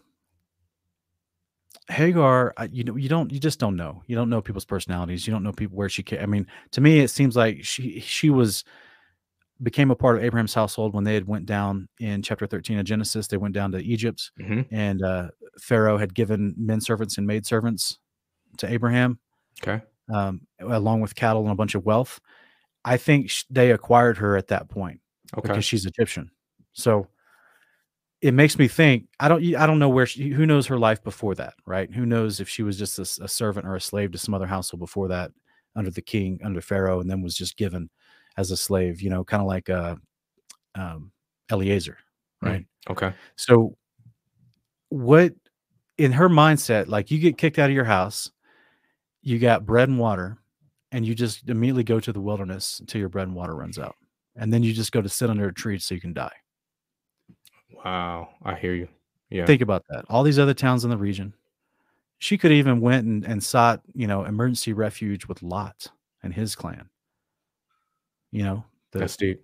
The Ammonites and the Moabites springing up, So what's going on here? I mean, like, to me, she's going through it in her heart and her mind, right? Wow, she's not handling this rejection very well. Right. Because we don't get, like, if I'll go back to this verse real quick, we don't get the connecting information when you go from verse 19 to 20. Well, verse 19 to 20, the angel opens her eyes. She's like, oh, there's a well nearby. She's not even trying to stay alive. She wants to sit under a tree and die. There's a well nearby. She could have went to this well and sustained themselves. So how are you taking that? Like, how are you? Well, I'm saying that? Like, her whole mentality was, until the angel showed up to encourage her, she's not trying to survive. Are you? Instead of going to a nearby town, trying to integrate into a town, trying to offer to work for somebody, trying to do anything, instead of seeking refuge with Lot nearby, she goes out into the wilderness till her food and water runs out. And apparently she gets to a point where she's even within eye shot of another well, but she didn't even see it, because that's how blinded she is in her despair. Okay. Yeah. Because I was going to say, I take this as her being, like, really depressed. Exactly. Yeah. She's really she's not handling this rejection very well at all. Agreed. And I love the results. Go ahead. Oh, I was just going to say, God's response to her, the compassion that he had for her, is heartwarming. Yeah, because she didn't ask for any of the things that were happening to her. Right. Yeah, she's been given to different people all of her life, and she doesn't. Yeah, she feels out of control. But I think that's this unique little mindset here, where the Father had to go reignite her heart, because we don't get the connecting information from 19 to 20. So after she gets her eyes open to see that, hey, you don't have to die. There's a well right over there. Like, go get some more water. Just relax. Like, I'm not trying to pick on her, but it's like she's being a little bit dramatic. She's like, oh, I'm gonna die. I'm just sitting under this tree. No, I'm gonna sit away from my boy and die alone. I don't want to watch him die. And the angel's like, hey, tap on the shoulder.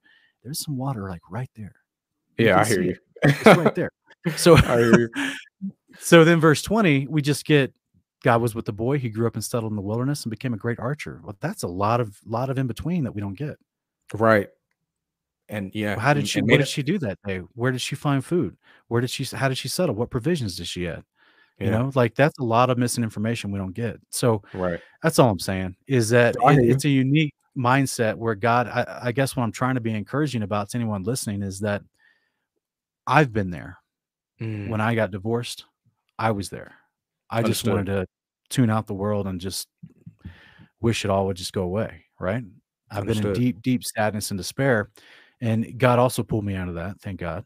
But in this moment, she's got a little child with her, and God somehow reignites her mentality, her mind, her heart, her drive for life. As I don't even know if she ever was able to acquire that on her own, since she was just passed off as a servant to multiple people her whole life. Yeah. We know, Peter, he says to his counsel to the husbands is, remember to deal with your wife in knowledge, as she is the weaker vessel. right? Yeah. I've always understood that to mean, like a wine glass. A wine glass is technically a weaker vessel compared to like a Dixie cup, right? Yeah. If you drop a Dixie cup on the ground, it's not going to break. If you drop a wine glass on the ground, it'll break. The wine glass is more valuable than the Dixie cup, right? So it should be treated accordingly. Women may have the same circumstances as men. We tend to get into a hyper intellectual, logical mode when we're how can I say this? When it comes to the survival mentality, we tend to adjust more because I think that the Most High equipped us for that. We're Yeah. protectors, we're providers. We go to war, right? The women kind of are supposed to stay at home and be protected. So I can understand how easy it might have been for her to go into that type of despair given all those circumstances. I can also relate to what you said. I'm myself, this is my second marriage with Rosie, and so I went through that same despair. I didn't go through everything that Hagar went through, though. I wasn't kicked out of Yeah. a household or anything like that. She went through a lot, Yeah. and I also like the fact that the Most High gave her encouragement regarding her son's outcome. Yeah. The fact that he said, he became a great archer, but I'm going to make him a nation. That's Yeah. beautiful. That's a beautiful provision. Yeah. Yeah, it is. This is it could be an encouraging story. It's just briefly given to us. You just really kind of got to dig into the Facts. story to think about what's happening here. We also have at the end of this chapter, we had an angel, Abimelech and his commander Phicol make a peace treaty with Abraham over a well that Abraham dug. So it's interesting that these wells are given names, that they're given locational points that are constantly referenced again and again, and that now this to the point where they're willing to make a treaty over it. And I love it how Abimelech does this treaty in the presence of, Abraham does this treaty in the presence of Abimelech's commander of the army, Phicol. So to me, this is extremely wise, right? So this is how the commanders of armies, generals of armies, throughout history have been notorious for taking over the kings, right? Because they have the army behind them, right? They get that military coup, or they go out and just go rogue and do their own things because they got the power and no one's going to tell the emperor above them. Right. They're notorious in history for doing this. So this is, to me, this is wisdom. This is Abraham saying, no, let your right-hand man be here too. Let us all see what's about to happen here. So that's great insight. That's some great insight right there. That was a nice one. Yeah, that's deep. Yeah, something to consider. But Word. You want 22? Unless you're anything else to say on 21? No. All right. So Genesis 22. All right. It says, sometime later, God tested Abraham and said to him, Abraham, here I am, he answered. Take your son, God said, your only son Isaac, whom you love, and go to the land of Moriah. Offer him there as a burnt offering on one of the mountains, which I will show you. So Abraham got up early the next morning, saddled his donkey, and took along 2 of his servants and his son Isaac. He split the wood for a burnt offering and set out for the place God had designated. On the 3rd day, Abraham looked up and saw the place in the distance. Stay here with the donkey, Abraham told his servants. The boy and I will go over there to worship, and then we will return to you. Abraham took the wood for the burnt offering and placed it on his son Isaac. He himself carried the fire and the sacrificial knife, and the 2 of them walked on together. Then Isaac said to his father Abraham, My father. Here I am, my son, he replied. The fire and the wood are here, said Isaac, but where is the lamb for the burnt offering? Abraham answered, God himself will provide the lamb for the burnt offering, my son. And the 2 walked on together. When they arrived at the place God had designated, Abraham built the altar there and arranged the wood. He bound his son Isaac and placed him on the altar atop the wood. Then Abraham reached out his hand and took the knife to slaughter his son. Just then the angel of Yah called out to him from heaven. Abraham, Abraham, here I am, he replied. Do not lay a hand on the boy or do anything to him, said the angel. For now I know that you fear God, since you have not withheld your only son from me. Then Abraham looked up and saw behind him a ram in the thicket, caught by its horns. So he went and took the ram and offered it as a burnt offering in place of his son. And Abraham called that place, the Lord will provide, or Yah will provide. So to this day it is said, on the mountain of Yah it will be provided. And the angel of Yah called to Abraham from heaven a second time, saying, By myself I have sworn, declares Yah, that because you have done this and have not withheld your only son, I will surely bless you, and I will multiply your descendants like the stars in the sky and the sand on the seashore. Your descendants will possess the gates of their enemies, and through your offspring, all nations of the earth will be blessed because you have obeyed my voice. Abraham went back to his servants, and they got up and set out together for Beersheba, and Abraham settled in Beersheba. Sometime later, Abraham was told, Milcah has also borne sons to your brother Nahor. Uz, the firstborn, his brother Buz, Kemuel, the father of Aram, Chesed, Hazo, Pildash, Jidlaph, and Bethuel. And Bethuel became father to Rebekah. Milcah bore these 8 sons to Abraham's brother Nahor. Moreover, Nahor's concubine, whose name was Reumah, bore Teba, Gaham, Tahash, and Maacah. I hope I got those names right, Bubba. That's right. Yeah, it's fun. Yeah, I'm gonna get me and my brother. I'm gonna get him a shirt that says ooze, and I'm gonna have one that says booze. Ooze and booze. Nothing like naming your. Nothing like. I mean, like, you know, parents already mix up their children's names anyway when they get mad. Well, make them rhyme though. Make them rhyme. But come on. It's like we see in I think it's Numbers chapter 11. You see Eldad and Medad. Those 2 guys, Eldad and Medad. All right, so Yahweh tested Abraham by asking him to offer up Isaac on a mountaintop. Lots of people have tried to, you know, talk about this idea of what, you know, why, what's going on. A lot of people want to come to this. Atheists love to use this. Oh and yeah, say, I know. You know, why would he do this? This doesn't make sense. How is he a loving God? Guys, that's why I put in the summary. It's also in the text, both in Genesis 22 and also Hebrews 11. This was a test. This was not, nowhere in Yahweh is in instructions does he condone or instruct human sacrifice. He never does. This was a test. And I love Abraham's response to Isaac in this chapter when Isaac's like, well, where's the ram? And he's like, God will provide a ram. Word. He doesn't say, just shut up, boy. Come on. Right. You know, Good it's point. like Abraham already kind of knew, you know, something was up, and this was just some sort of test. So, and of course, Abraham, the lamb was in the thicket, already provided. You know, so it's like to me, it's, and this is where Jubilees chapter 17, which is one of the cross-reference footnotes I had on that slide. Jubilees 17 tells you this was a test because this was, you know, it says Abraham passed all these tests. One of them was Yahweh instructing him to take Isaac to the mountain. So, you know, this is in 3 different places. It tells you it was a test. It was not him instructing him to do unrighteousness. It was a test of how far would you go for me?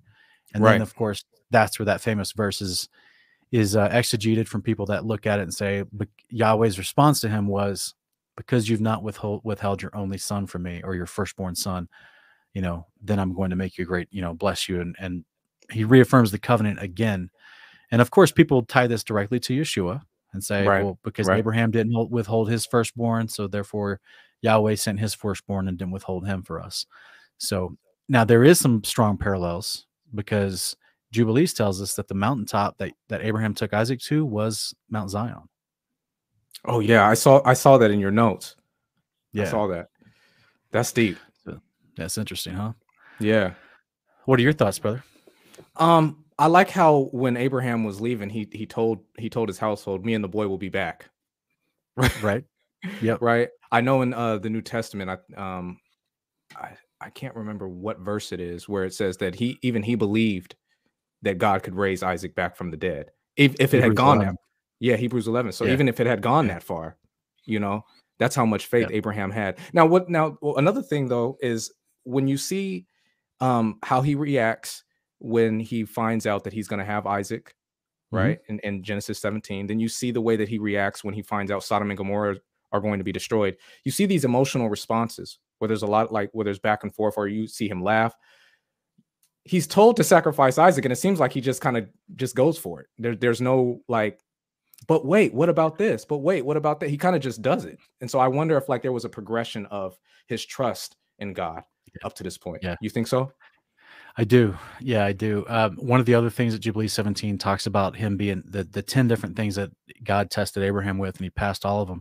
which is why he calls him a friend, is when Sarah dies, he purchases the tomb from Ephron and the land, and doesn't. And even though Ephron tries to give him the tomb for free, he's like, no, I'm going to give you money for this.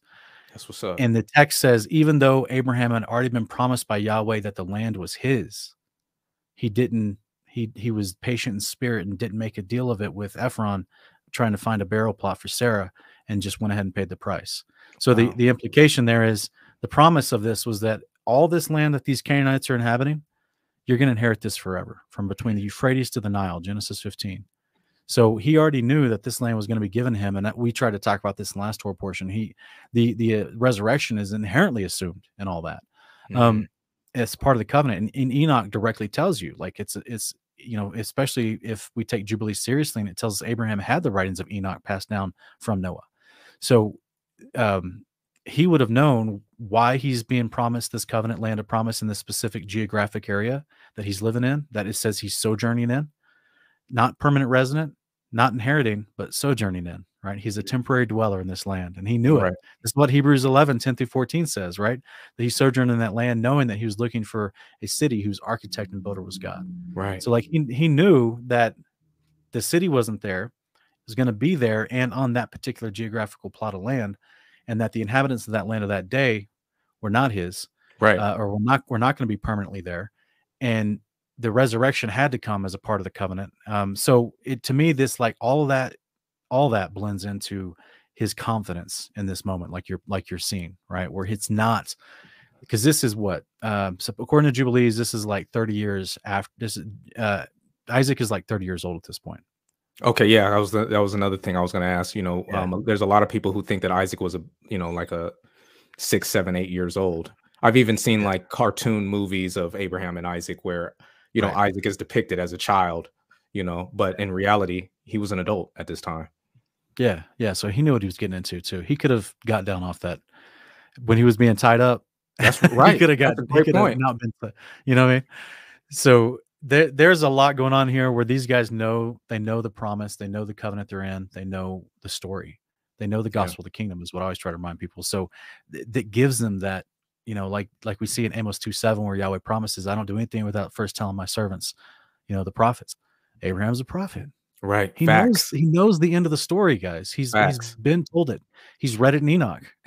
I'm so glad you said that. I'm so glad you said that, because there's so many people who they have this perspective of Abraham that, you know, progressive revelation type idea where Abraham had no clue really about how things were going to manifest in paradise and things like that. But I've seen you exegete using, you know, the apocalypse of Abraham.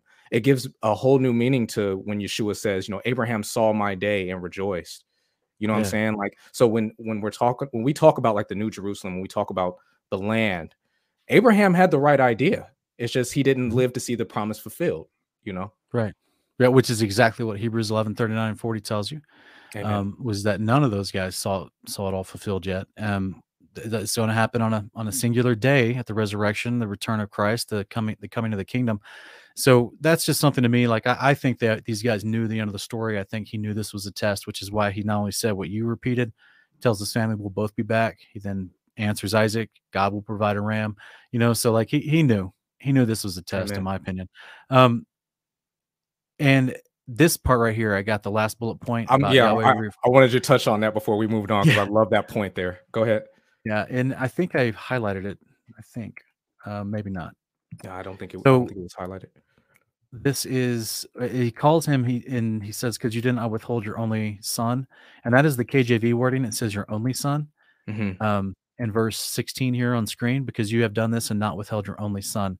Now in Jubilees 18:14-19, Yahweh says the same statement, but he says your firstborn son.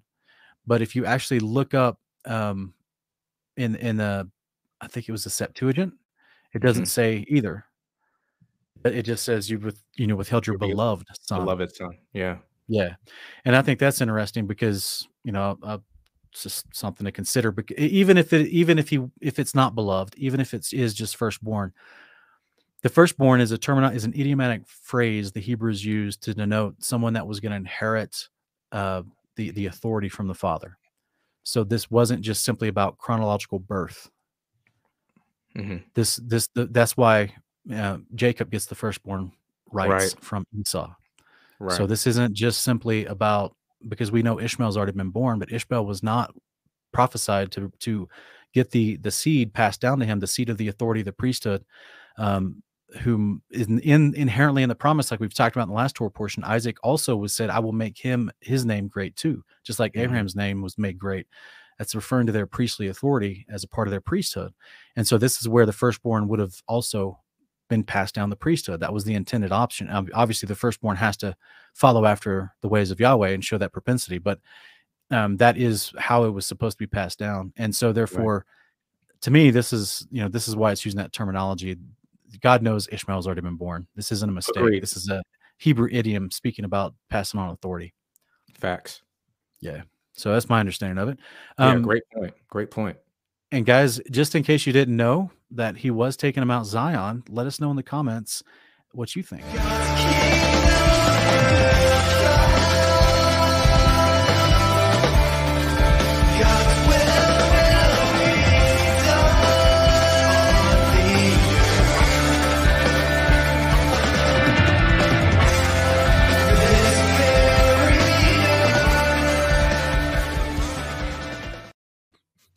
All right, Marlo, we got some fun stuff to cover in Jeremiah 22 and 23.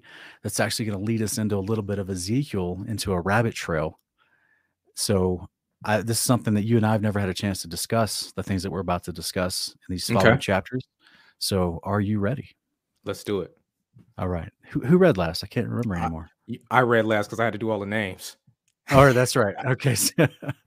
Jeremiah 22, 1-4. This is what the Lord says. Go down to the palace of the king of Judah and proclaim this message there, saying, hear the word of the Lord, O king of Judah, who sits on the throne of David, you and your officials and your people who enter these gates. This is what the Lord says. Administer justice and righteousness. Rescue the victim of robbery from the hand of his oppressor. Do no wrong or violence to the foreigner, the fatherless, or the widow. Do not shed innocent blood in this place. For if you indeed carry out these commands, then kings who sit on David's throne will enter through the gates of this palace, riding on chariots and horses, they and their officials and their people. But if you do not obey these words, then I swear by myself, declares the Lord, that this house will become a pile of rubble. For this is what the Lord says concerning the house of the king of Judah. You are like Gilead to me, like the summit of Lebanon. But I will surely turn you into a desert, like cities that are uninhabited. I will appoint destroyers against you, each man with his weapons. They will cut down the choicest of your cedars and throw them into the fire.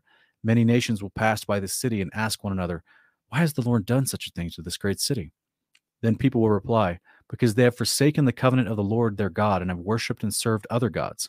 Do not weep for the dead king. Do not mourn his loss. Weep bitterly for the one who was exiled, for he will never return to see his native land.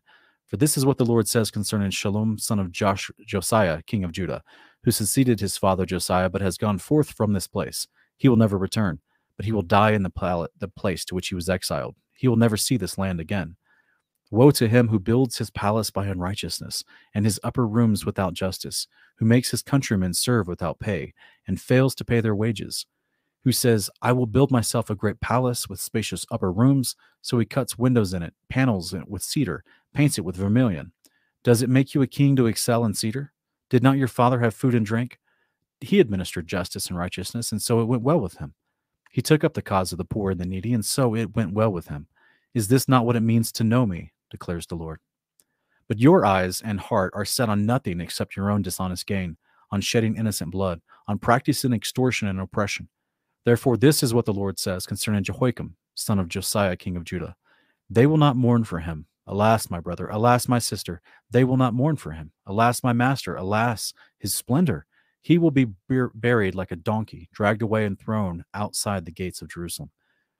Go up to Lebanon and cry out. Raise your voice in the Bashan. Cry out from Abarim, for all your lovers have been crushed. I warned you when you were secure. You said, I will not listen. This has been your way from youth, that you have not obeyed my voice. The wind will drive away all your shepherds, and your lovers will go into captivity. Then you will be ashamed and humiliated because of all your wickedness. O inhabitant of Lebanon, nestled in the cedars, how will you groan when pangs of anguish come upon you, agony like a woman in labor? As surely as I live, declares the Lord, even if you, Coniah, son of Jehoiakim, king of Judah, were a signet on my right hand, I would pull you off. In fact, I will hand you over to those who you dread, who want to take your life, to Nebuchadnezzar, king of Babylon, to the Chaldeans. I will hurl you and the mother who gave you birth into another land where neither of you were born, and there you both will die. You will never return to this land for which you long. And this man Coniah of despised a shattered pot, a jar that no one wants. Why are he and his descendants hurled out and cast into a land they do not know? O land, land, land, hear the word of the Lord. This is what the Lord says. Enroll this man as childless, a man who will not prosper in his lifetime. None of his descendants will prosper to sit on the throne of David or to rule again in Judah. All right. It covers quite a bit of concepts here in Jeremiah 22, where we see the corruption of the southern kingdom of Judah. Immediately after the days of Josiah. Josiah was a righteous king, but now we got his sons have taken over. Well, Shalom took over first, but then he got exiled. He got deposed and exiled, and then that's where the Jehoiachin guy took over. And just for the reader or for the listener, people in the audience, so you got Josiah at the top, and then Shalom took over. Shalom was deposed and exiled. So then his brother Jehoiakim took over, and then Jehoiachin is the son of Jehoiakim, and Jehoiachin had a nickname, Koinim or something like that. What was it? Coniah was his nickname. Yeah, but that's Jehoiachin. Did Shalom also have a nickname? I feel like I think he had a different name, like Jehoahaz or something like that. Yeah, Shalom wasn't his only name. You're right. Yeah. Okay. Because I think I've read about him in other places. Yeah, I believe this account is paralleled in Chronicles as well. So, okay. Yeah, this is a unique concept where Josiah was a righteous king. He was the one that, he found the book of the law. Right. Like, oh my God, why aren't we doing this? Let's get back to this. And I love the sass in this chapter that Yahweh's just like, look at this verse.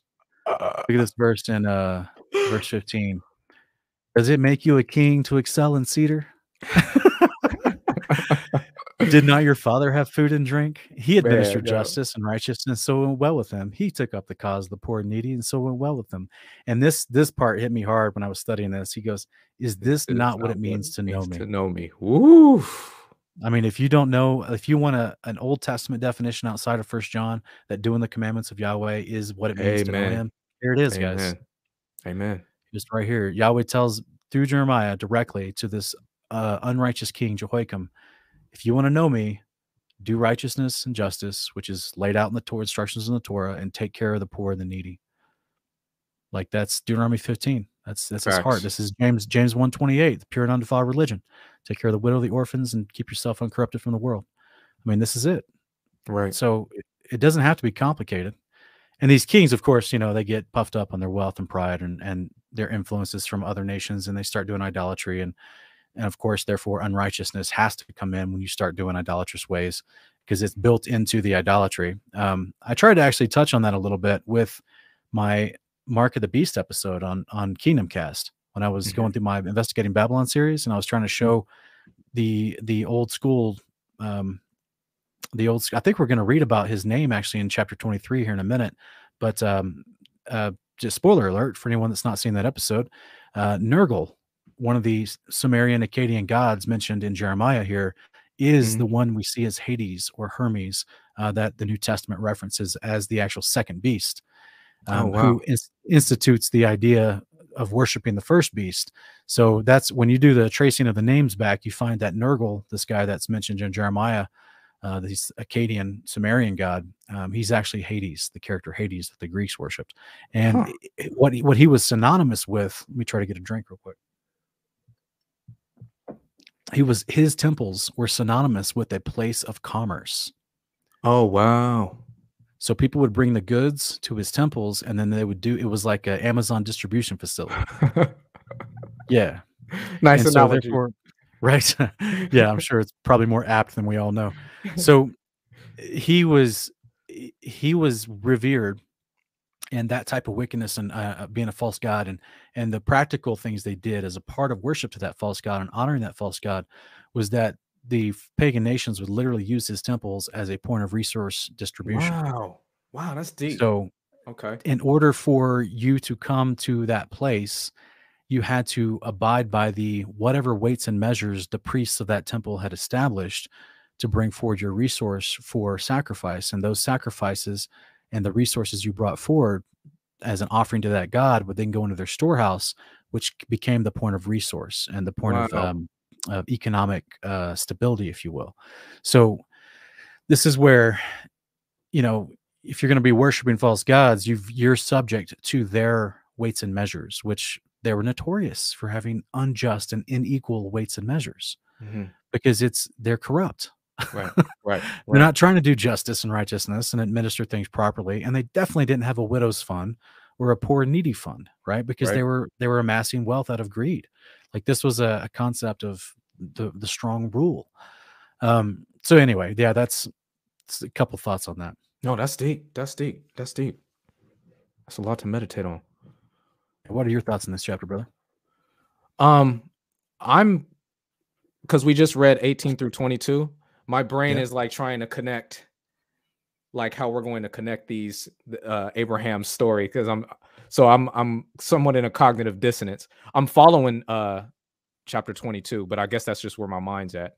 I love how we highlighted Yah's statements about the poor and the needy, because and you highlighted some points about, you know, widows and orphans, because we just saw what happened with Hagar and Ishmael. It's in the Most High's MO to look out for the downtrodden, you know, and he expects his followers to do the same. Yeah, and even though Hagar technically wasn't a widow, she's in the same financial position as a widow in that moment. Facts. You know, so he's taking care of the spirit of the law still applies, and Yahweh's still administering his servants to go out and adjudicate the spirit of the law to someone in need. And it's beautiful. But we're going to get into 23, which has more, but one of my goals with the Torah portions was to incorporate more of the law and the prophets.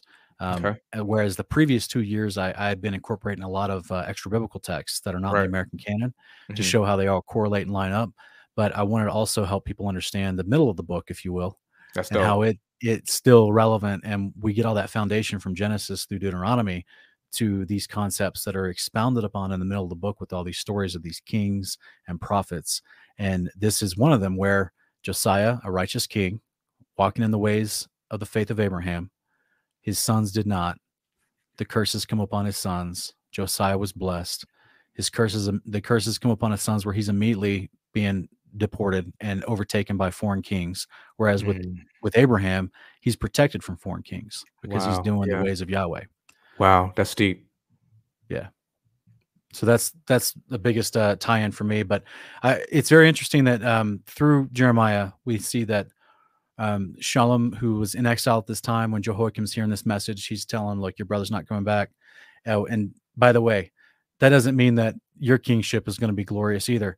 Jehoiakim, you know, it's like, because your father was doing what's right, but you since childhood have not done what's right. He gets called out from childhood.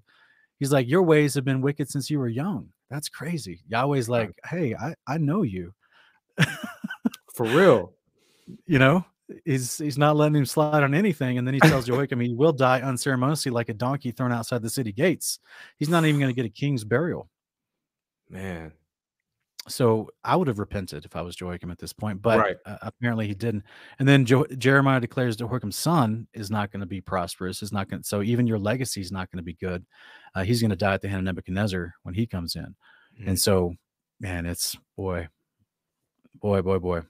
Yeah. I mean, it makes you wonder, did Jehoiachin, the son of Jehoiakim, did he hear this prophecy from Jeremiah in real time? I don't know. Or did Jehoiakim just protect his son from the evil words of Jeremiah trying to prognosticate doom on us, and just not tell his son the words of warning from Yahweh? I can definitely see the latter being the case, especially when we see how they treated Jeremiah. Right. Didn't they tar him? Mm-hmm. They had him in a pit, and then the Ethiopian had to look out for him. Yeah, man. He was much props to him. Much props to him. Yeah. These prophets went through things that we've never experienced in our culture. Right. But so it's a violent antithesis to keeping Torah. When we see the Israelites in captivity, they didn't just end up there. You know, when these kings are being spoken to the way that the Most High is speaking to them, it's not by happenstance. When you read like First and Second Kings, and you know the scrolls that kind of give a synopsis of different kingships and the successions of kings, and you look at what these kings were doing, you bring up a lot about like satanic rituals and child sacrifice and stuff like that. These things became the order of the day, you know, in the nation of Israel by order of the kings. You know, out in open, public displays. It's something about like this. It's just like a violent, and like I said, violent antithesis to Torah, which is not. Torah is so beautiful. When you look at all the provisions in Torah, you would just start to ask yourself, you know, what kind of person do you have to be for the Most High to call you wicked, to have that type of disposition for his behavior? You know, it's hard for me to, you know, conceptualize sometimes. Yeah. It's a unique mindset, because even those countries and those cultures that do that wicked, violent behavior try to mask it with charity and goodwill and, you know, is humility. And this is why I love Colossians chapter 2. Paul calls out these human traditions and says that they're wrapped in false humility. And you're just like, gosh, it's just so accurate. It's so true, because we see it today, right? Say, you know, global warming, right? Global climate change. We got to change. We got to save the world. You know, therefore, we're going to tax you extra to the tune of trillions of dollars with the VAT tax. Therefore, we're going to restrict you from doing trade, which is going to decrease your lifestyle. And we're going to take away resources from you, which is going to decrease your ability to sustain yourself and perpetuate your families. Oh, because we're doing this because we care about where you live. Yeah, we want to help you. We want to help you. Yeah. You know? And you're just like, that's not how this world was designed. That's not, you know, it's funny. I even had a brother of mine that was, he's not a brother of the faith to my knowledge. Since the last time I talked to him, he still was not a believer, but he had been a believer. He'd been a brother. I want to call him a brother as a friend, but he had been a brother that went to church and grew up in church. But then when he became his own man in his early 20s, he was unfortunately a casualty of bad theology in churches. And so he moved away from church and he didn't fall for it. And you know, I don't know if he watches my channel now, but man, I'm like, man, I wish he would watch my channel now, because he could see that when he first met me, I had zeal without knowledge. Wow. And he thought in some way he respected that zeal, but I had no knowledge to back. When we would have theological conversations, I couldn't back it. I couldn't point to the scriptures yet and show him this is what this means. This is what this means. Because I was still under that haze of bad church theology as well, thinking that this is what there was and this is what we had to figure out. Thankfully, the Father brought me into what I feel is a better point of clarity to understand his word, how consistent it is front to back, and how it's simplified. We're just trying to practice the behavior of the Almighty. Like you said, the enemy has a violent reaction to that. They don't like that. He didn't understand the simplicity of that. I didn't understand the simplicity of that back then. But even back then, it's funny that he would talk about the propaganda of global warming, and he would go, man, this earth, he's like, this earth would just shake us off if we were truly destroying it. You know, and he's like, but he was coming from this strange mentality of like, you know, if this was really within an evolutionary mindset of the earth itself perpetuating life, according to Darwinian evolution, right? Right. Is that the route he ended up taking? That's the route he ended up taking? I couldn't speak for him currently, but this was, because this was like 2002, right? So this is a while back. But I just remember him from this mindset of like, oh, if the earth was an evolutionary creation and we're here because things have perpetually leaned towards survival of the fittest, then the earth itself would have already shaken off its inhabitants if you think the inhabitants are destroying the ecosystem of the earth. If the earth is in this prism or this lens of Darwinian evolution.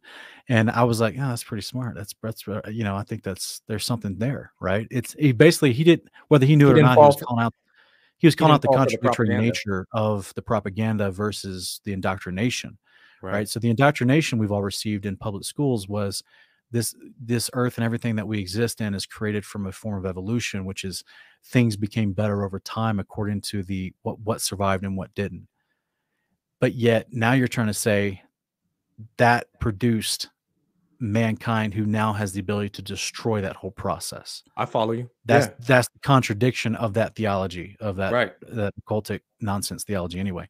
So it was funny that he had actually, stumbled upon that at such a young age, and that always stuck with me. And I just wish he knew the simplicity of the scriptures at his older age. And Right. but yeah, in that same vein, that's the way I've seen people try to take. Let me say this the right way. They've tried to take the goodness of the Father, and they want to twist it because of the world has convinced them to twist it, right? Mm. And to say that the Father's not good, and so therefore you've got to have this. You have to come up with your own moral standard of humility because they don't like the Father's standard of judgment.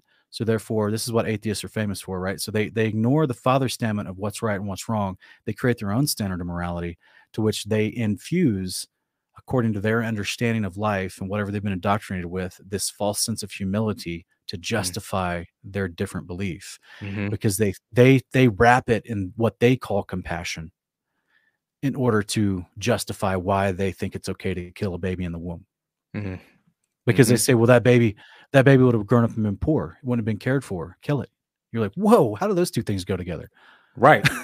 Right. No, seriously. When you're awake, you catch that stuff. It sounds crazy to you. When you're not, though, it sounds like a coherent connection, Yeah. which is why there's so much, which is why there's still a debate about it, which is why people still argue for it. And just like that, we're back in the garden. The Most High is, I look at the scriptures, the Most High does not seem like he's hard to serve at all. Anything that he asks his people to do, not only does it seem simple to implement, but it only benefits you. You look at the garden, you can have all this other stuff to eat, but don't mess with my tree in the middle of the garden. That's not a lot of that's not a lot of rules. And then all of a sudden, Satan is seemingly cloaked in compassion, like, oh, you won't die. You'll be like him. This is good for you, right? Like he's speaking on their behalf, looking out for them. It's a satanic methodology, but I think that the Most High has to open your eyes to see that. I agree with you. Yeah, that's a good thought. He does have to do that. And that's why I pray that people find these videos and it helps them. You want 23? Absolutely. Let me pull up my slides. Right. Give me 1 second. All right. So it says, woe to the shepherds who destroy and scatter the sheep of my pasture, declares the Lord. Therefore, this is what the Lord, the God of Israel, says about the shepherds who tend my people. You have scattered my flock and driven them away, and have not attended to them. Behold, I will attend to you for the evil of your deeds, declares the Lord. Then I myself will gather the remnant of my flock from all the lands to which I have banished them, and I will return them to their pasture, where they will be fruitful and multiply. I will raise up shepherds over them who will tend them, and they will no longer be afraid or dismayed, nor will any go missing, declares the Lord. Behold, the days are coming, declares the Lord, when I will raise up for David a righteous branch, and he will reign wisely as king and will administer justice and righteousness in the land. In his days, Judah will be saved, and Israel will dwell securely. And this is his name by which he will be called. The Lord is our righteousness. So behold, the days are coming, declares the Lord, when they will no longer say, as surely as the Lord lives, who brought the Israelites up out of the land of Egypt. Instead, they will say, as surely as the Lord lives, who brought and led the descendants of the house of Israel up out of the land of the north and all the other lands to which he had banished them. Then they will dwell once more in their own land. As for the prophets, my heart is broken within me, and all my bones tremble. I have become like a drunkard, like a man overcome by wine, because of the Lord, because of his holy words. For the land is full of adulterers, because of the curse, the land mourns, and the pastures of the wilderness have dried up. Their course is evil, and their power is misused. For both prophet and priest are ungodly. Even in my house I have found their wickedness, declares the Lord. Therefore, their path will become slick. They will be driven away into the darkness and fall into it. For I will bring disaster upon them in the year of their punishment, declares the Lord. Among the prophets of Samaria, I saw an offensive thing. They prophesied by Baal and led my people Israel astray. And among the prophets of Jerusalem, I have seen a horrible thing. They commit adultery and walk in lies. They strengthen the hands of evildoers so that no one turns his back on wickedness. They are all like Sodom to me. The people of Jerusalem are like Gomorrah. Therefore, this is what the Lord of hosts says concerning the prophets. I will feed them wormwood and give them poison water to drink.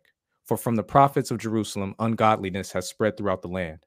This is what the Lord of hosts says. Do not listen to the words of the prophets who prophesy to you. They are filling you with false hopes.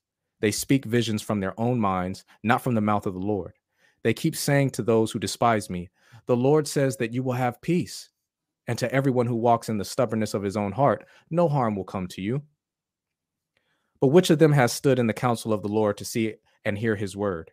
Who has given heed to his word and obeyed it? Behold, the storm of the Lord has gone out with fury, a whirlwind swirling down upon the heads of the wicked. The anger of the Lord will not turn back until he has fully accomplished the purposes of his heart. In the days to come, you will understand this clearly. I did not send these prophets, yet they have run with their message. I did not speak to them, yet they have prophesied. But if they had stood in my counsel, they would have proclaimed my words to my people and turned them back from their evil ways and deeds. Am I only a God nearby, declares the Lord, and not a God far away?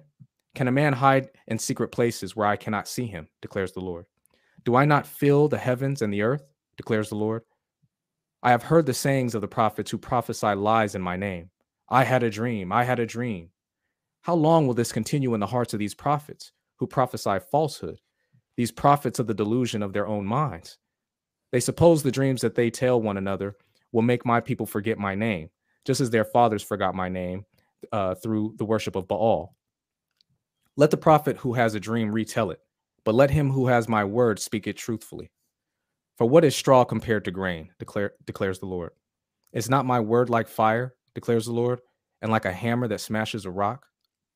Therefore, behold, declares the Lord, I am against the prophets who steal from one another words they attribute to me. Yes, declares the Lord, I am against the prophets who wag their own tongues and proclaim, the Lord declares it. Indeed, declares the Lord, I am against those who prophesy false dreams and tell them to lead my people astray with their reckless lies. It was not I who sent them or commanded them, and they are of no benefit at all to these people, declares the Lord. Now, when this people or a prophet or priest asks you, what is the burden, prophecy of the Lord? You are to say to them, what burden or prophecy? I will forsake you, declares the Lord. As for the prophet or priest or anyone who claims this is the burden or prophecy of the Lord, I will punish that man and his household. This is what each man is to say to his friend and to his brother. What has the Lord answered? What has the Lord spoken?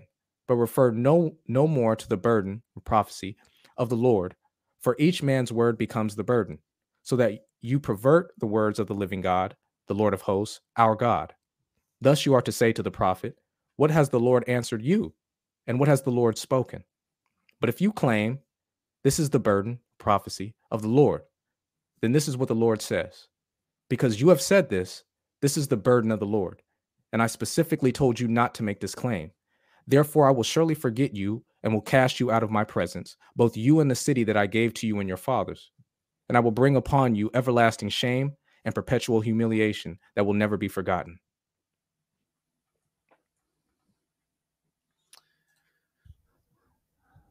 Some harsh words. Some harsh man, words for these dudes. Yeah, the Most High Most High doesn't play when it comes to prophets speaking on his name and stuff like that. Yeah, I love verses like this though. I love the little subtle, I don't want to call them jabs, but I mean, he's just sitting there going, he's just subtly putting them in their place. I mean, like, what is straw to grain? Man, he's your words are nothing compared to my words, and your words are false. And why do you keep claiming that your words are my words? Stop it. But at the very beginning of this, we have Yahweh through this prophet Jeremiah. He's proclaiming a warning to the unfaithful leaders of Israel who teach and promote anti-covenant sinful behaviors. He tells them at the very beginning, I have both prophet and priest doing unrighteousness, evilness, and not leading people to repentance. That was the fundamental job of a prophet and priest, was that you teach people the ways of Yahweh, lead them into repentance, build them up, disciple them. And he's like, we found ourselves in a place here during the days of Jeremiah. This is in the southern kingdom. This is right before Zedekiah is going to be taken over the place of Jehoiakim, and then Nebuchadnezzar from Babylon comes in and invades. So this is like all within that time period of leading up to the invasion from Babylon. The first invasion that happened in stages that Nebuchadnezzar invaded and deported the southern kingdom happened in stages. So this is the very beginning of it, because they had just crossed the line so much.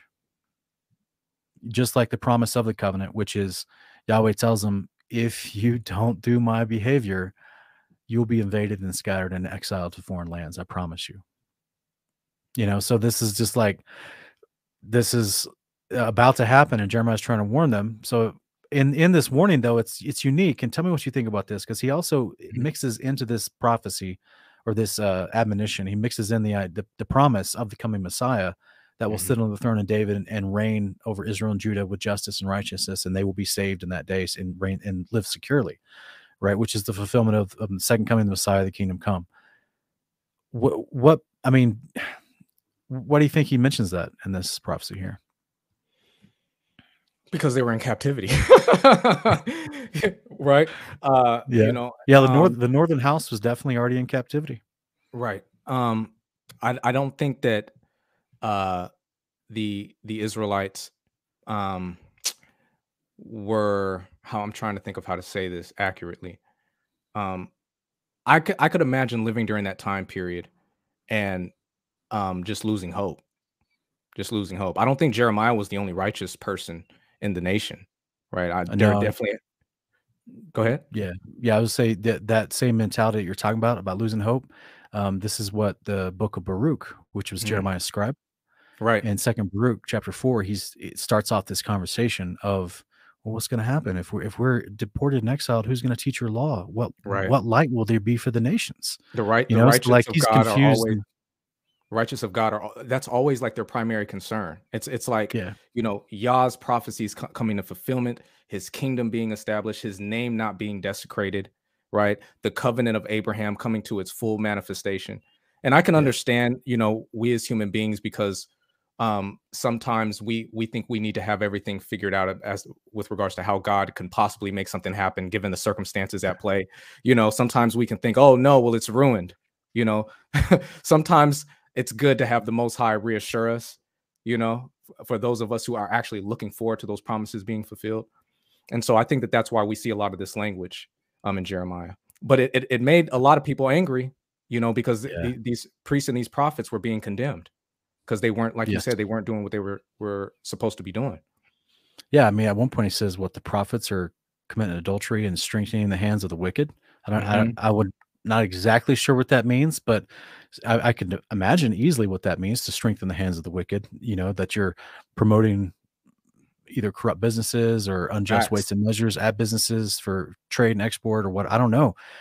Or just the fact that you're getting paid to prophesy falsely and give people a false narrative, because you're getting money behind the table from the Assyrian kings, because they're trying to strategize to how do they want to invade you. And of course they want the people thinking everything's going to be okay when they come in. Like, that's, I mean, is this not the modern day Q psyop that we're experiencing in the last 2 years, 3 years, 5 years, actually? You know, everyone was like, oh no, don't worry about, you know, that we got this. They're going to uncover the cabal, and they're going to take out the world leaders, and they're going to uncover all the slave trades and all the sex trafficking and all that. And you're like, no, that still hasn't happened. That never happened. And it's not going to happen until Yeshua comes back. I'm just sorry to tell you. Word. I mean, we see it in Revelation 18 that it's still happening when he comes back. We also have people who represent what most people think of when they hear the term Christian, right? These are the pastors on TV standing side by side with politicians who write into legislation things that are diametrically opposed to God's commandments, right?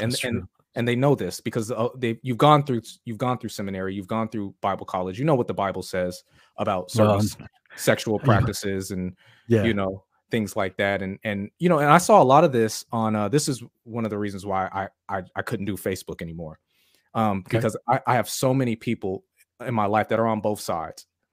And it's hard for me to understand how you can have a Bible, whether or not you're reading it, I don't know. But when, you know, you have this political candidate and this whole constituency where their values are condemned all throughout the Bible, right? Mhm. You're piggybacking off of the fact that some of your church leaders are sponsoring and endorsing these politicians who are clearly writing things into legislation, the values of which run diametrically opposed to Torah. I'm trying to be very careful with the words I use because I'm Sure. not trying to Yeah. trigger the algorithm. You know, I love reading when the Most High is talking like this because he sees the injustice, it makes him sick, and he's going to rectify it. You Yeah. know, and so it's understandable to have that type of loathing for that type of lifestyle, for that type of situation. But it seems like pagan world rulers and people of faith who are, you know, false in their walk always seem to form an alliance somehow. You know, That's right. Yeah, and this is why I think Deuteronomy 13 is such a strong point of administering justice in the Torah community, is because if someone says to you, I had a dream, just like he mentions Jeremiah 22, right? Or Jeremiah 23. If someone tells you I had a dream of Yahweh and we're supposed to do this, but yet it goes against the established behavior and covenant terms of Yahweh, don't listen to them. In fact, right. you know, take them out, because what that indicates, like you're pointing out here, is that they're willing to stay in that community and stay in that land and ignore the God of that land, the terms of that community covenant land, and be basically a double agent for outside lands who are involved with outside behaviors that are Well stated. destructive and evil. So they're more, that duplicitousness is more abhorrent than just the enemy who doesn't know any better and tries to attack Israel. You see what I mean? So the father's like, yeah, these dudes, you be the first one to administer justice on them, and that justice is the death penalty, because they're trying to sell you out to the enemy. The enemy's been raised in a totally different indoctrination. This person, they're trying to use the buzzwords of the faith Right. while selling you out. They're Right. worse. You know, so this is where, yeah, I agree with you, man. The father just gets really upset about this. He does. He doesn't take it kindly. And so then we also have Jeremiah prophesies destruction against the false prophets of the land of Judah and Samaria. Because like if you know that history of the time, there's about 100 years between the northern house being invaded by the Assyrian kings and deported, and then Nebuchadnezzar invading the southern house and deporting them. And so in that 100 years, you had all this weird hodgepodge of people that had assembled in the northern house territories, which now had become called Samaria. And there were still people from multiple tribes, as listed in First Chronicles chapter 30. 8.5 tribes were in the whole region of both houses. So obviously in the southern house, you had the kingdom of Judah and the Simeonites and Benjamin mixed in with some Levites. But then you also had Manasseh, Asher. I can't remember all of them right now, but you had a whole bunch of them from the northern house as well that had come down and assimilated and were still small remnants. But in addition to that, I think I can't remember, it's First Kings. It's in First Kings, but I think it's 24. The Assyrian king realizes that there's the animals in the land are causing a horrible time for emissaries and things happening in the northern house. And so one of the Levite priests in exile from the northern house says to the Assyrian king, well, that's because they're not doing the behavior of that land. Therefore, the God of that land is going to cause this carnage that you're seeing. And the Assyrian king says, all right, well, you go back to the land and teach people how to worship Yahweh. Hey, word, like right. That's a good king. Yeah, well, he's not thinking of it as in, like, you know, dedication to a certain God. He's just thinking, wait, so you're telling me the answer to this problem is that the God of that land is mad, so because the people that I took out of that land were worshiping the God of that land, and now the little stragglers who are going through that land, they're still not worshiping that God.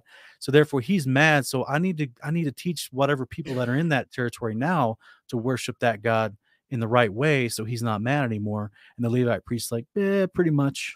And then he's like, all right, well, you go back there and you teach them how to worship Yahweh of that land, and so that he can appease his anger. So when that Levite priest gets sent back there to do that, the people of that land, he teaches them how to worship Yahweh, but then they continue to worship other idols as well. Man. So they're worshiping. It's the same problem essentially that you had during the unrighteous kings and prophets of the kingdom of Israel before they were deported, right? Where they're you know, worshiping a pantheon, and they're including Yahweh instead of isolating Yahweh as the most high and true God, right? So they're worshiping all these different varieties plus Yahweh. And that's why they have false prophets come out of the land of Samaria too at this time in Jeremiah. Mm-hmm. So there's a whole back history here that, is just churches never really talk about. It's just kind of skipped over, and you don't realize that this is why in John chapter 4, you have the woman at the well with Jesus, and she's talking about, well, my ancestors say that we're going to worship God in Samaria. Right. And people don't realize that, I think it was the 2nd century BC, the faithful people in Samaria that were worshiping Yahweh alone, they got to the point where they convinced the Greeks who ruled over them to allow them to build an actual temple in Samaria. And they did. And then one of the Greek Seleucids got mad right before the Romans took over. One of the Greek Seleucids got mad at the people of Samaria and then came in and destroyed that temple. So therefore, now you had this remnant of people in Samaria that were following Yahweh and not worshiping other gods, who had built their own temple. I don't know where they must have grabbed the Levites that were in the land and to do the priest work, to do the priestly work, but then that got destroyed. So then now that's why this lady has this perspective with Yeshua. She's like, well, in the future, where are we going to worship, in Samaria or in Jerusalem? They had this contention between them because they were like, well, 200 years ago, we had a temple. Well, that's deep. And then the people in southern Judah were like, well, yeah, 700 years ago, we had the legit real temple, or they still had it, I guess, in their day, but it was rebuilt by Ezra and Nehemiah. But I'm just saying, like, there was this strangeness between them. And that's not even going into the temple that Onias built in Egypt. That's a whole nother conversation for another video. But so the point is, there was all this, it's not clear cut. It's not this whole region and this whole time period between Rehoboam and Jeroboam after Solomon leading up to the days of Yeshua is just a mess. Man. It's just a mess that the Father's constantly sorting out these people that can't stay dedicated in singleness of heart to worshiping him. Yeah. It's just an absolute mess. And this is what was prophesied in the Testament of Levi, that there would be a series of priesthoods that fail, leading to the coming of the Son of Man, of the Son of God, who would then step into the final and perfect priesthood, who ministers in the heavenly tabernacle, as opposed to these corrupt dudes ministering in a corrupt tabernacle on the earth. Yeah. And so it's like Yahweh saw this inherent problem throughout this whole region that was just a mess for a long period of time, almost 1,000 years. And he's like, I'm going to fix this. I'm going to send my son at the properness of the fullness of time. And then he's going to be resurrected, put into this priesthood to represent mankind in the heavenly temple, that no one can corrupt that temple and no one can corrupt that priest, because he's utterly faithful. And I've given him his resurrected righteous body, which according to covenant promise, he will have the righteousness of God. This is why it says in this passage, the Lord our righteousness. Yeah. Yeah. It's talking about Yeshua. Where'd it go? Here in verse 6. And in his name, that's his priestly authority, by which he will be called the Lord our righteousness. It's Yahweh's perfect righteousness he exudes and lives in now because of his resurrected, glorified state. He has the promise of the covenant on his heart. He gets the laws perpetually put on it. He will never sin again, as 1 Timothy 5:6-9 says. So therefore, he can minister perfectly in the temple on our behalf, and there is no other chance for all this nonsense that Jeremiah is having to address. Yeah. I love this stuff, man. This is good. Yeah. Yeah, it's a big chapter. Jeremiah is pretty deep with what he had to deal with and what he was willing to go through. Hey, anything else in this chapter you want to talk about? Yes, it left me. Jeremiah prophesied the Messiah. I think it was something about the land. Okay. That still got me. Well, it's the people residing in the land is something that's always seems to be highlighted when the Most High is reassuring them of his salvation for the people. And the land ties back to his covenant with Abraham. And so, one of the things that really gets highlighted when we're looking eschatologically at the New Jerusalem and stuff like that, where's all this stuff going to be at? Are people going to be on earth? Are people going to be in heaven? The land is still a focal point of the salvific promise of how God is going to rectify all the wickedness in the world and have righteousness go out to the ends of the earth. That's something that I always remind myself of when I see these promises, when I see the Most High talking through his prophets and how he's always talking about how he's going to bring his people back into the land. This isn't like it's not a, I don't know. I want to say trivial. It's not something where like he's talking about the land there now, where we're gonna like all get on a plane and in Right. sections eventually end up back in Israel, right? No, this Right. is the New Jerusalem that's being promised. Same patch of land like you bring out, but it's so much better. It's so much better than we can imagine. Right. Yeah, it's going to be, everything's going to be, all the nonsense will be taken away, the wickedness, the duplicitousness, and we're just going to have an incredible piece of land that's set apart. People have to do his behavior to exist in that land, and definitely to inherit it at their resurrection. And so all this, the unclean spirits will be taken out. Satan's going to be taken out. So the mitigating influences against that behavior will be dramatically lessened, and that people will be taught proper theology and doctrine. So they'll, have a higher propensity to do that behavior and engage with this land of promise. I'm talking about the survivors outside the land. Right. So therefore, you get peace on earth, basically. It's all here. And this is what Abraham was looking forward to for sure. Amen. Was this wonderful concept. And actually this, as we delve into the corruption and the wickedness that was going on in the days of Ezekiel and Jeremiah, because this is in that same time period. This leads us into our segment, our theological rabbit trail. Yo, I'm loving the transitions, bro. So this is our rabbit trail for the day, guys. Whereas we look at, in the days of Jeremiah, was the angel of the Lord still in the temple? Right? That's the perfect reaction. Remember the angel of the Lord of the tabernacle tent meeting? Yeah. Where'd he go? Hold on.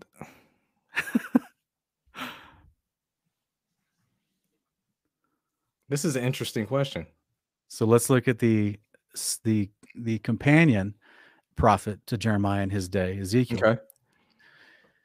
Chapter 8, verse 15 through 16 says, "Son of man, he said to me, do you see this? Yet you will see even greater abominations than these." So he brought me to the inner court. This is an angel taking Ezekiel around, showing him some stuff that's happening. Mm-hmm. He brought me to the inner court of the house of the Lord. And there at the entrance to the temple of the Lord, between the portico and the altar, were about 25 men with their backs to the temple of the Lord and their faces toward the east. They were bowing to the east in worship of the sun, doing Baal worship. Mm-hmm. "Son of man," he said to me, "do you see this? Is it not enough for the house of Judah to commit the abominations they're practicing here? That they must also fill the land with violence and continually provoke me to anger? Look, they're even putting the branch to their nose. Therefore, I will respond with wrath. I will not look on them with pity, nor will I spare them. Although they shout loudly in my ears, I will not listen to them. Go throughout the city of Jerusalem, says the Lord. Put a mark on the foreheads of the men sighing and groaning over all the abominations committed here." And as I listened, he said to the others, "Follow him." The others, he said to the others. We're going to get to the others in a minute, right? So it's not just one angel in this vision. Mm-hmm. So as I listened, he said to the others, "Follow him through the city and start killing. Do not show pity or spare anyone. Slaughter the old men, the young men, the maidens, the women, the children, but do not go near anyone who has the mark. Now begin at my sanctuary." So they began with the elders who were before the temple. And then he told them, "Defile the temple and fill the courts with the slain. Go forth." So they went out and began killing throughout the city. While they were killing, I was left alone. And I fell face down and I cried out, "Oh Lord God, when you pour out your wrath on Jerusalem, will you destroy the entire remnant of Israel?" Sounds like Abraham, right? Right. He replied, "The iniquity of the house of Israel and Judah is exceedingly great. The land is full of bloodshed. The city is full of perversity. For they say the Lord has forsaken the land. The Lord does not see. But as for me, I will not look on them with pity, nor will I spare them. I will bring their deeds upon their own heads." Then the man clothed in linen with the writing kit at his side reported back, "I've done as you commanded." It's been our theological rabbit trail. But ultimately, this moment here in the days of Jeremiah, right here before Babylon invades, and Ezekiel's also a prophet that gets taken in exile in one of the first waves of Babylonian invasion. And he gets this vision. And unfortunately, I don't have time because of, it's already a long broadcast. I don't have time to go through go back, guys, if you're listening, read all of Ezekiel chapters 7, 8, 9, and 10. The whole thing is filled with this moment. I'm just giving you the highlight of this moment where these angels show up to Jeremiah. And if you look in this passage, the angel of the Lord comes from the temple. I think I may have put this. Oh, okay. Let me pull up something real quick. This angel of the Lord that he's speaking with is right here. So if you go on and keep reading out of this in chapter 9, look what happens. Then the glory of the God of Israel rose from above the cherubim where it had been, and moved to the threshold of the temple. And he called to the man clothed in linen who had the writing kit at his side, "Go throughout the city of Jerusalem."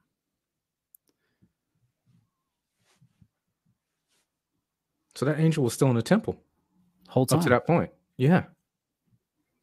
Remember in 1 Kings chapter 8 when Solomon built the temple and dedicated it? And the glory of the Lord filled the temple, so the priests had to get out of there? Yeah. Yeah, that's a Hebrew idiom that's been used. The glory of the Lord, that's a reference to that angel that drops in as over the Holy of Holies. So, brother, everything we've been talking about today, everything we've been sharing and discussing, the iniquity of the prophets and the priests, and how Jeremiah is trying to call them to repentance, and the confusion in the land, all of this is taking place while there's an actual angel. An angel in there. What? Yo, that's just like the angel of the presence and all the angels on top of Mount Sinai, when the people at the base of it was like, yeah, let's go ahead and worship Baal.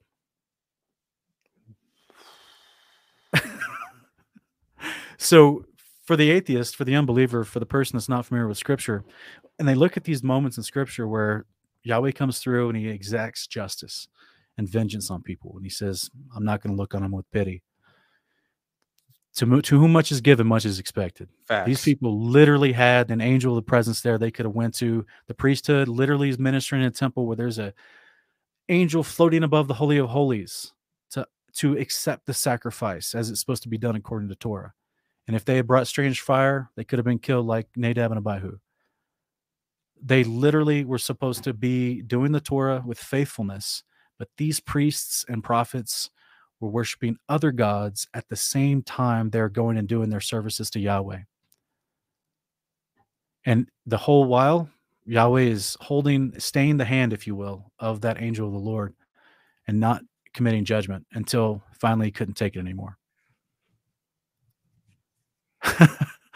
This stuff is deep. It's crazy, right? Yeah, I know. And but I just can't get over the blatant disrespect and disobedience that you would carry those things out in front of such like holiness. Like, how many times do angels appear to people in the Bible and it's like they're fearful and they have to tell them don't be afraid, right? I couldn't imagine cutting up in front of in the temple like that. It just highlights how bad things got. Yeah, it was bad. It was that. To me, that's how far, just, the example of this angel being there with them since the days of the Exodus. That's how far it can go, to the point of getting used to the goodness and taking it for granted and not being grateful. Wow. Is that a person can then suddenly realize, oh, I've just known that my whole life. Like, as a kid, you grow up going to the temple for Passover, Sukkot, Shavuot, Day of Atonement.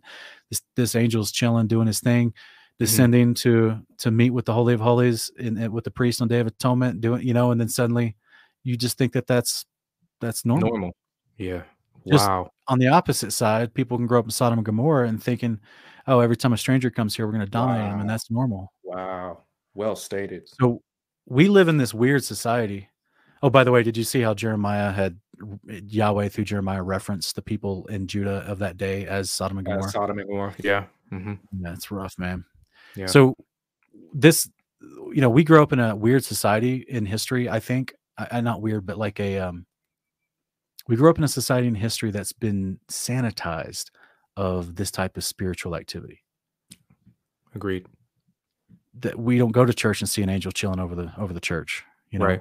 Unless you have a special moment in a vision, like my sister, when she was 3 years old, she tried to tell us she was looking at an angel in the back of the church, and he was like 20 feet tall, and so, I mean, I believe her. Okay, it's fine. Yeah. Cool. Yeah. Awesome. you know, but no one else saw it. You know, it's like just little stuff like that. It's not a, but this was commonplace. Like, Right. For man, everybody. you go to, yeah, like even foreign dignitaries, kings, anyone going through, passing through the area where the temple was through Jerusalem during these years, they could have had a high probability of seeing the glory of the Lord residing over the temple. Wow. Wow.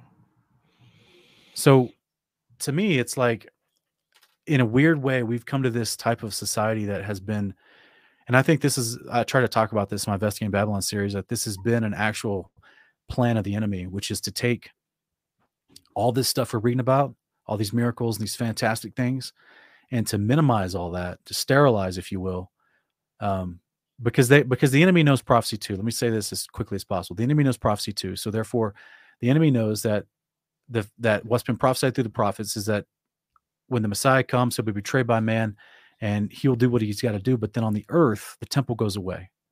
Oh, after the final dispersion that's prophesied, which happens in 70 AD.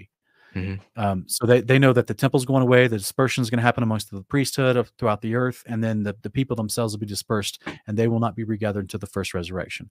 Right. So they have this period of time now where the normalcy that was here is going to not be here. So what do they do now? How do they portray? How do they get people to minimize? Even though believers have a shortcut, because now we have Yeshua ministering in the true temple and get you the Spirit whenever he wants to.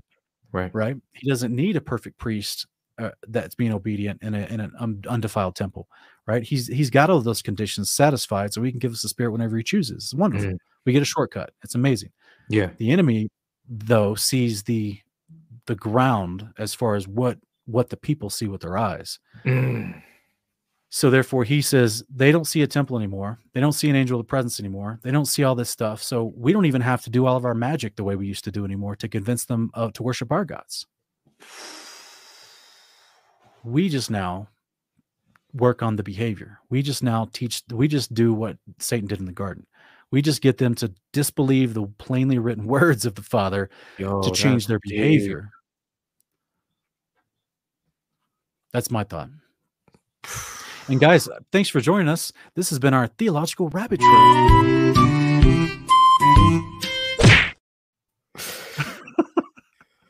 That music was too nice after that long, you know what I'm saying? We needed something. Yeah. We needed something deep. We needed some strings or something. That's why I put that punch in at the end. Yeah. Oh man, no, that was good, man. That was good.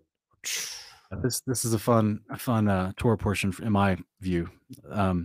So is it my turn to read? I think chapter 13 of Hebrews. It's our last chapter. Last chapter. No, I think did I read 23? No, yeah, I read 23 because I remember reading that prophecy was in parentheses where the word burden was. Right. Yeah, that's right. Yeah, I was just trying to help people understand the word burden is replaced for prophecy. And that, okay, right? Cool. So Hebrews 13, 1-5, it says, continue in brotherly love. Do not neglect to show hospitality to strangers, for by doing so, some people have entertained angels without knowing it. Remember those in prison as if you were bound with them, and those who are mistreated as if you were suffering with them. Marriage should be honored by all, and the marriage bed kept undefiled.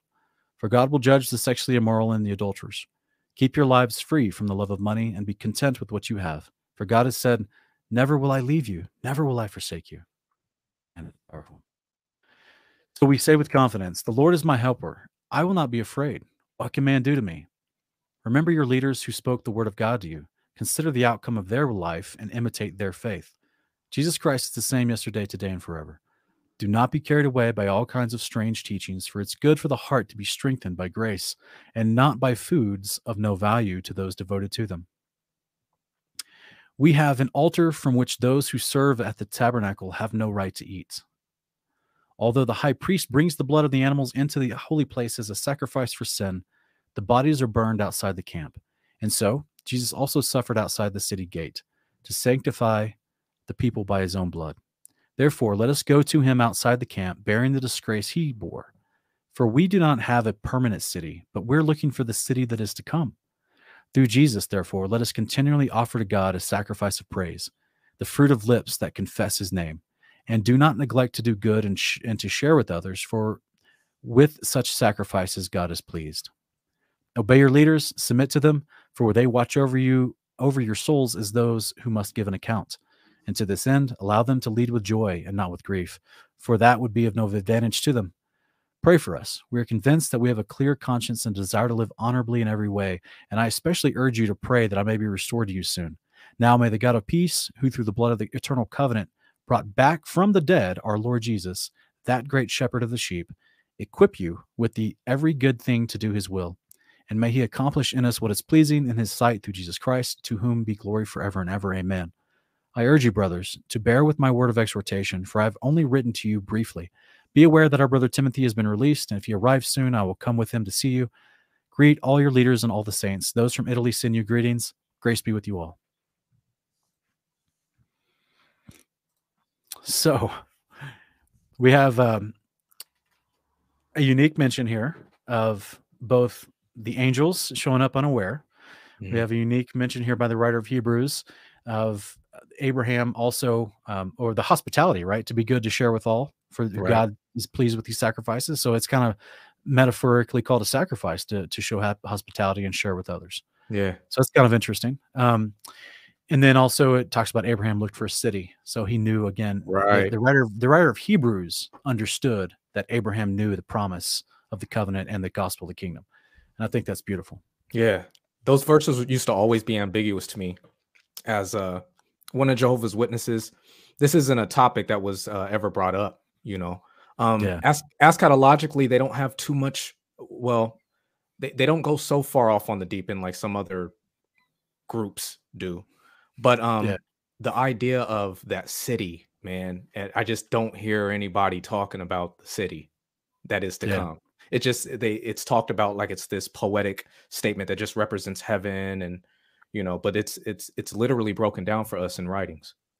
Yeah, and there's a lot of modern evangelical Protestant charismatic churches that have been using the term kingdom of God, but they don't speak of it as a literal city to come. They speak of it as a mindset of doing the will of God on the earth now to establish justice in the earth and overcome oppression and evil. It's actually kind of built into this more social justice warrior mindset than it is the actual definitions of the terms given to us in Great scripture. point. So it's interesting. But yeah, man, I mean, there's, I'll just read some of the bullet points here real quick. The writer of Hebrews encourages the reader to practice hospitality to strangers, comfort the afflicted in prison. And by the way, I think that reference there is, yes, I would encourage, if it's on your heart to do prison ministry, go do it. But I think the implication here is that people that are bound there unjustly, because it says okay. suffer with them as if you were bound with them also. Got you. That's deep. Okay. Yeah. But I mean, my grandfather did prison ministry. It's never been put on my heart. I've actually asked the father, should I do something like that? I've never heard a yes or no. I keep hearing him to tell me to do this kind of thing. So, but my grandfather used to do prison ministry, and Okay. he always talked about that. And then uphold marital faithfulness, obviously, and then don't fall prey to the love of money. That's something that everybody's got to watch out for. Amen. Do you think it's just the love of money, or do you think I don't want to put words into the text, but do you think that there's also like a dependence of money because of what he says after this, right? He says, what was the verse? God will verse take 5. God will never leave you. God will, Yeah. never will I forsake you. I think that that's a portal to the love of money, but there's other texts where I believe that the Bible says that money is a protection. Right. There's Right. so much counsel. I mean, especially in the book of Sirach, with just being wise with your finances, you know. Yeah. And so I think there's a balanced approach that we need to take. But the moment because listen, you can only do so much about your circumstances. We live in a worldly society that's governed by, money and the love of money.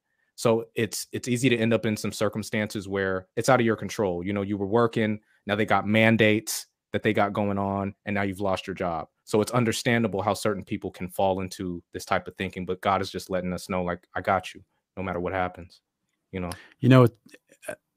I totally, amen. I agree with what you're saying. And I was actually curious about this because, I don't have time to look up every single word in every part of scripture that I study. But as you were talking, I just pulled up real quick the definition of that word money, or love of money, from the Greek, Okay. and check out what it says. This particular translation is very, I would say, it took some liberalities with that translation to call Okay. it the love of money. Mm. It says, let be without covetousness your manner of life, being satisfied with the present. Covetousness. That's the the literal Greek translation. But I guess that sounds too much like Torah, so we'll change right? We'll change that. So the translator said, instead of covetousness, let's just call it the love of money.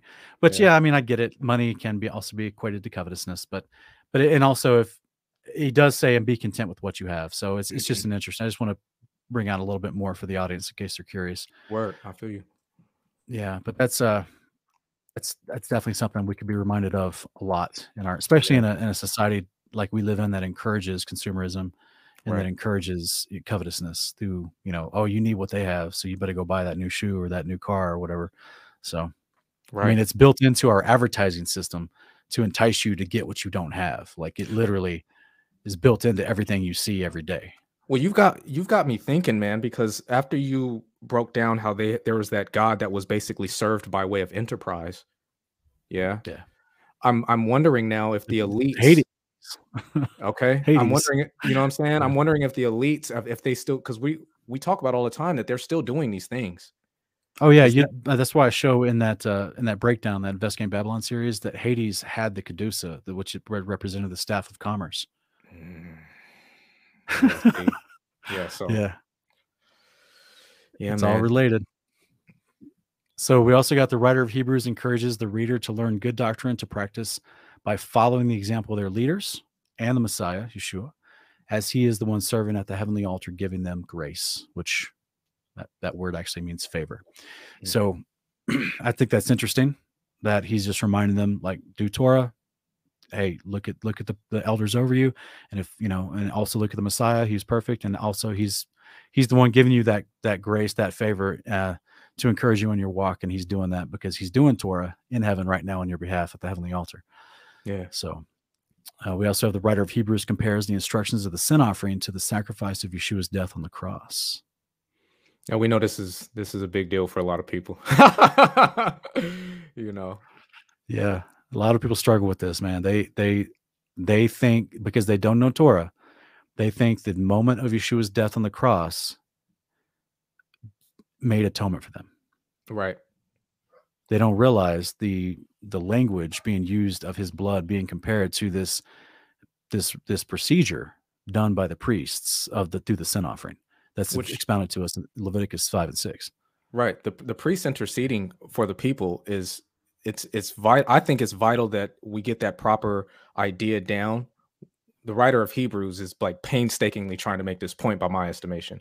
But yes, if you follow that type of logic all the way to its end, in my experience, the idea that Christ's death atoned for you, that leads to the once saved, always saved mentality oftentimes. Right.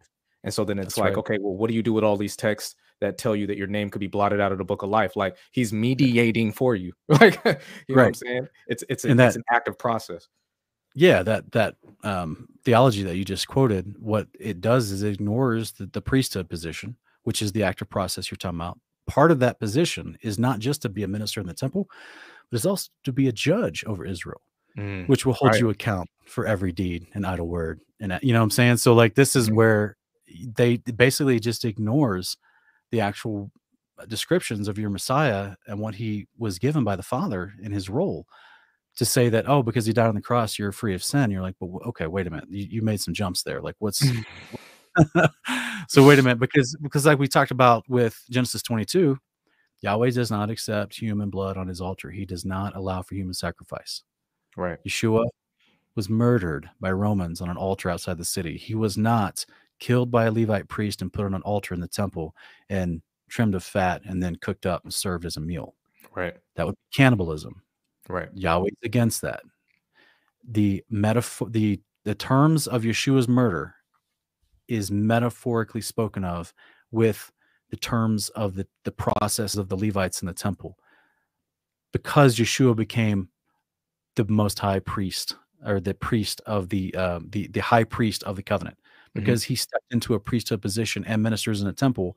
That's why these Hebrews in the 1st century AD are making these comparisons, Right. because there's an active temple when he's writing this, and everyone knows the process. So it's an active metaphor he can make because everyone gets it quickly. We in our day, as I talked about earlier, we haven't seen a temple in 2,000 years. We don't know what that's like. We haven't gone to offer a vow offering or a Thanksgiving offering or come to Shavuot. We don't know that we haven't experienced that. We have no clue how to make this connection unless you learn the history and learn the Torah. So Agreed. And then it helps us to conceptualize why the Most High put so much emphasis on these wicked priests in Yes. the Old Testament, and the fact that we needed an incorruptible priest to fill that role. That's right. This is where, my wife and I, a few years ago, we did the Torah portion, but we called it Kingdom portions. And she and I added our commentary as we read the passages. And that's where we were trying to explain to people when we get to, I think we were at Leviticus 16, talking about Day of Atonement and comparing Yeshua to that. And we're trying to say to people, the Father has never had a problem receiving a righteous sacrifice. That's in the instructions.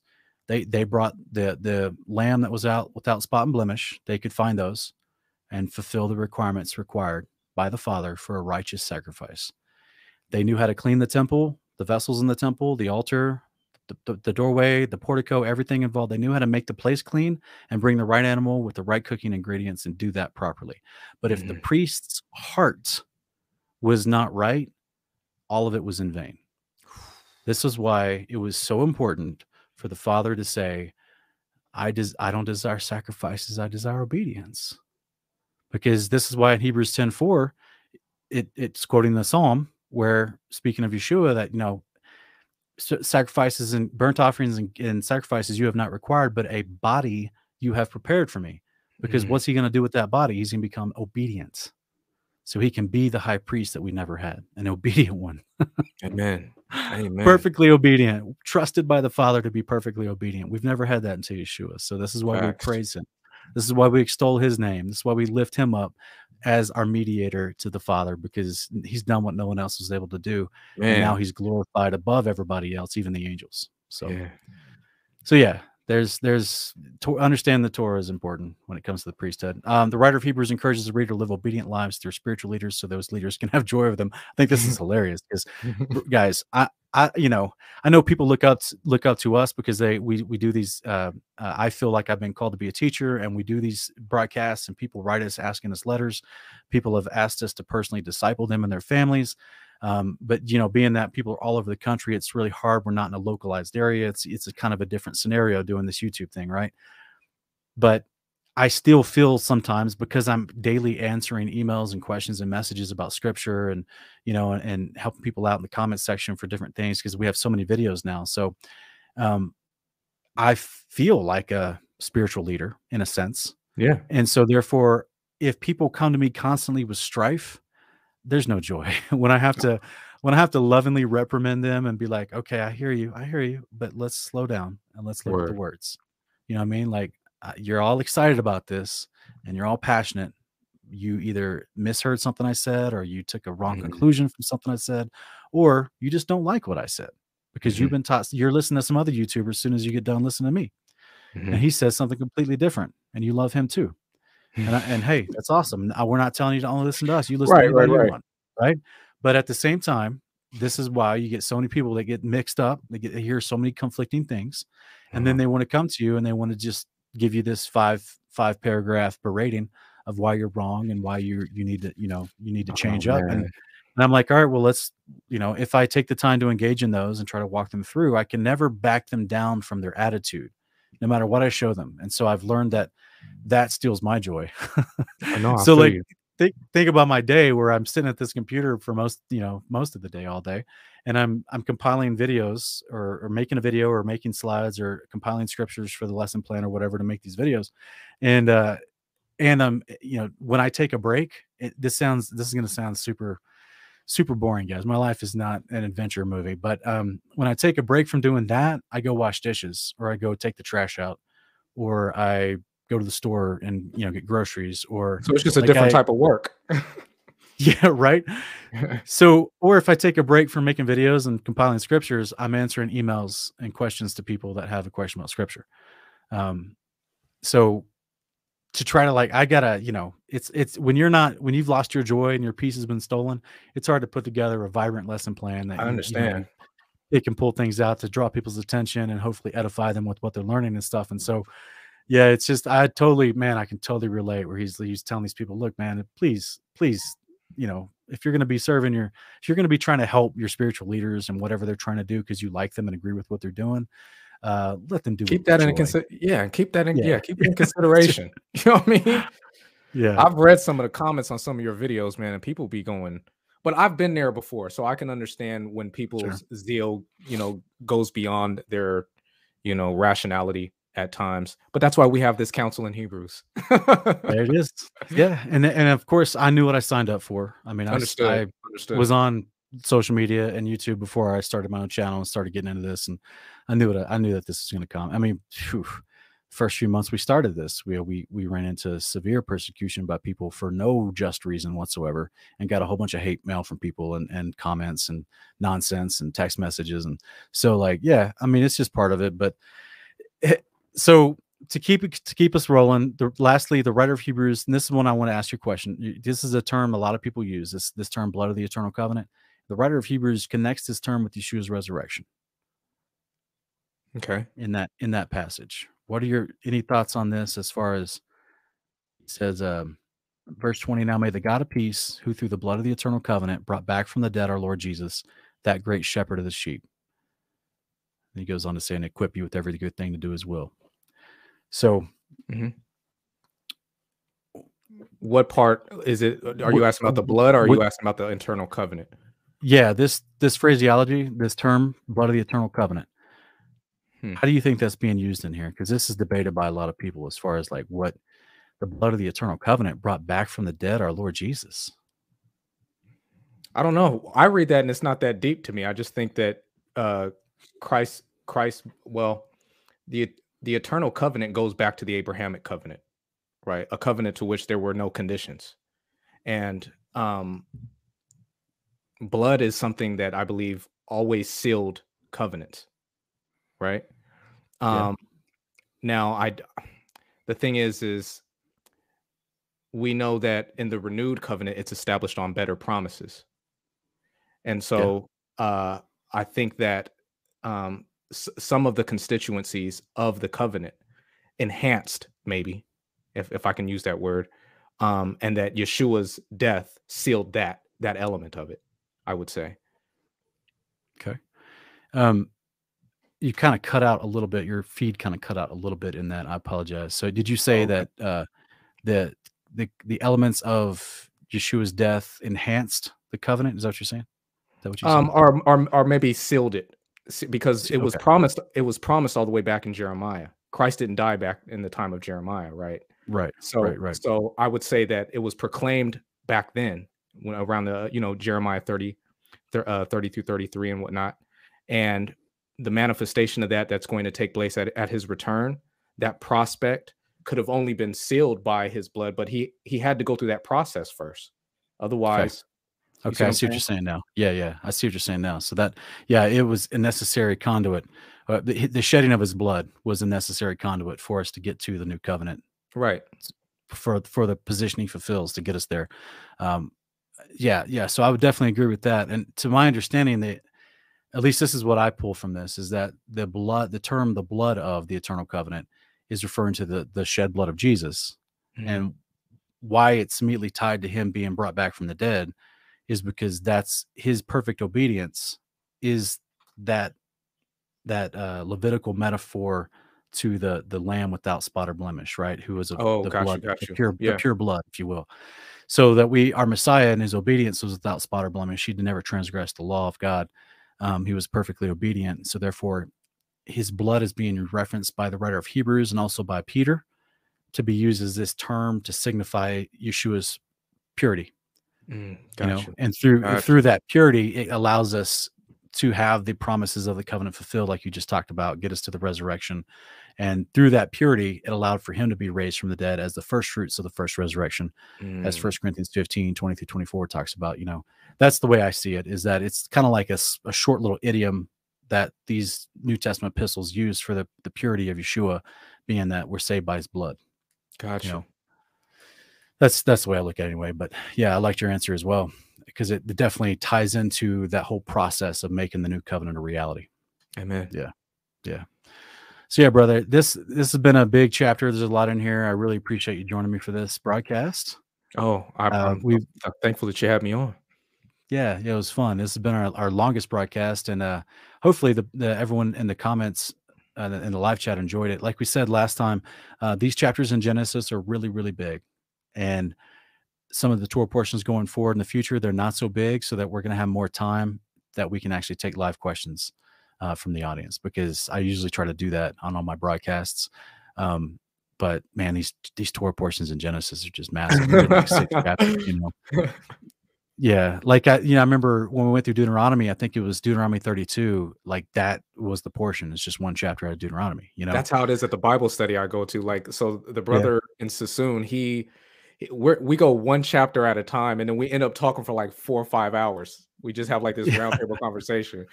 It's fun, but it just goes to show how much you can get out of an account, you know? Yeah. Yeah, there's so much in here. So I actually feel like I'm doing it disjustice.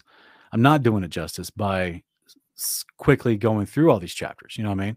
Because I could stay, like you said, I could stay and talk on Genesis 17 for 2 hours. But yeah, I know that I'm just trying to make this a palpable format for people to learn and study by and not click off of, hopefully. So, but hey, it still shows that we got 162 people in the live chat. So that's good. Praise to the Most High. Yeah, thank you so much, brother. What's been going on with you lately? I'm gonna tell people to go to Marley Eugene. That's your YouTube channel you got. Yeah, I've And just I haven't really been too active online, you know. Now that I'm around some family, I've been around my nephew, I've been around my brother-in-law, been around my mom a lot, you know. Now that we've moved, I'm closer to some people that I kind of fell out of contact with once we moved to San Francisco and stuff like that. So it's weird. It's almost like the hands of time are kind of ticking back, and it's almost like, you know, I'm having to remind myself, oh yeah, social media exists, you know, since I've been around people, you know, just going to the park. And to be honest with you, you know, and maybe I need people to pray for me in this regard, but social media is something that, like, it just pierces me to the core. Some of the things that I see on there, it just stresses me out so much. I find myself going to bed gritting my teeth, you know, because I get so angry sometimes at some of the ridiculousness that I see on there, even from brothers and sisters in you know, the faith, in the ecclesia, the way that I see that people talk to one another, the things that you're talking about. We all need each other. You know what I'm saying? Yeah. And so, and then Rob's death hit me hard. You know what I'm saying? I'm still not over that. And so I've just been, you know, really just, you know, retracing my steps and, you know, just picking up, starting from the beginning, I guess you could say, and seeing where the Most High wants to lead me, trying to make sense of everything. Okay. Well, for whatever reason, I'm having a hard time pulling up your page. Just the internet, I guess, is acting real funny right now. But at least you guys can see his title and his banner picture. All the rest is not populating yet. It's acting weird. But ultimately, guys, go check out, subscribe to him. He's making great music. If you need, also he creates beats if you need to purchase them so that you can use for different soundtracks or different productions you may be doing. But he also just creates his own music with lyrics, and it's amazing. Go check it out. We've highlighted it in the past. Appreciate it. But yeah, you got great music, brother. You're very talented. I think that's definitely a gift the Father's given you. Thank you. And you guys go subscribe to his channel. Make sure you show him some love, because you also, don't you have a secondary channel that you're trying to Argumentum? Argumentum, yeah, that was something that I used to do at the library years ago, you know, and then I got married, and then you know, things in my life changed and whatnot. But it wasn't something that I actually put online. It was just something where I would meet random people. I talked to homeless people, I talked to atheists and stuff like that. And I'm trying to revivify it, but I just have to make sure, like you said, that my spirit is in the right place, because my knowledge a lot of times is there, you know. But I've noticed the last thing that you put up that I watched all the way through from start to finish was when you had the atheists on. And wow. Okay. Well, it's extremely hard to have those type of critical conversations when you're being provoked, and people are, you know, and I'm still growing. People talk about. Go ahead. I'm sorry. Go ahead. No, go ahead. I think there was a delay. I was just going to say that conversations like that, you know, people will say to me, you know, man, I don't know how you do it. You have the patience of a saint. I don't know how you do it. Like, I couldn't do that. I don't know how you do it. And don't get me wrong, guys. Like, I feel it afterwards. Got you. So like I may be cool in the moment where you see it being filmed, and I'll be as respectful as possible. And I try to tell people in the past that, like, I think my disposition has been formed because I've taken martial arts for a long time, and it helps you get past, the weirdness. As far as part of martial arts, at least that where I was taught, was if you're going to get to the higher levels of rank, then you have to have self-control. So that's why, I think you're seeing some of that discipline come out Gotcha. with that. But even though I get through the broadcast and don't lose, act out of my backside, afterwards, I feel that internal turmoil and that Right. anger, and I have to Right. deal with that later and let that go. And, that's why I don't do debates every night, because I mean, I got Understood. people right now emailing me, like 3 different people emailing me trying to set me up for debates. And I'm like, I got to keep my peace too, because, Amen. and not all of them are all atheist debates, because those usually don't end well. But even with brothers and sisters in the faith that just vehemently disagree with you on something, and then want to turn that disagreement into questioning your salvation, your motives, your heart, your whole, your whole concept and everything, ignoring anything you've ever done before, even stuff publicly filmed and online for them to reference. They ignore Right. all that and just want to, I'm a horrible person because I don't agree with them theologically. That also weighs on you. So I just have to spread out those types of broadcasts I so I can understand. be ready for it. I understand. Well, it's appreciated, brothers. You brothers that are doing this full time ministry. I don't know if you're doing it full time, but I mean, it seems like you're doing the same amount of work as a full time brother who's being a teacher, and it's you're appreciated. You guys need to hear that more often. Appreciate it. No, absolutely. Rob's, like I said, Rob's passing really helped me to put some things into perspective. And I just wanted to let you know, thank you for all you do. Sure, thank you, man. Personally, yes, straight up, you West Blaze, all y'all out there, man. I know y'all are picking up the mantle that Rob kind of left, and so if y'all need any support, that's why when you hit me up randomly, it don't matter what I got going on, Sean. Like I'll drop it, bro. Like if you need somebody to come on for a Torah portion or something like that, just hit me up. I'll make a way. You know what I'm saying? I love y'all, straight up. Yeah, in the future, I'd like to have guests on for the tour portions, because I do a lot of other broadcasts. But Mhm. for these, I'd love it to be more of a fellowship style, to where we have, with people's schedules aligned, we can have 3 or 4 people on here. We can all just chat about these things, and that way, one person or 2 people don't have to do as much talking. Understood. Because Understood. yeah, but this has been a blessing and honor to have you on here, brother. Appreciate it, and Absolutely. I thank everyone in the chat for being here. We had a lot of yeah, people are wanting to ask questions. I apologize, guys. We need to end the broadcast. My wife's got dinner or supper, excuse me, lunch. My wife's got lunch going. So I got to get out of here, and Marlo does too. He's got a lot going on. So Yeah. thank you so much, Marlo. Thank you everybody for Absolutely. being here. We will see you guys next Saturday for the next tour portion.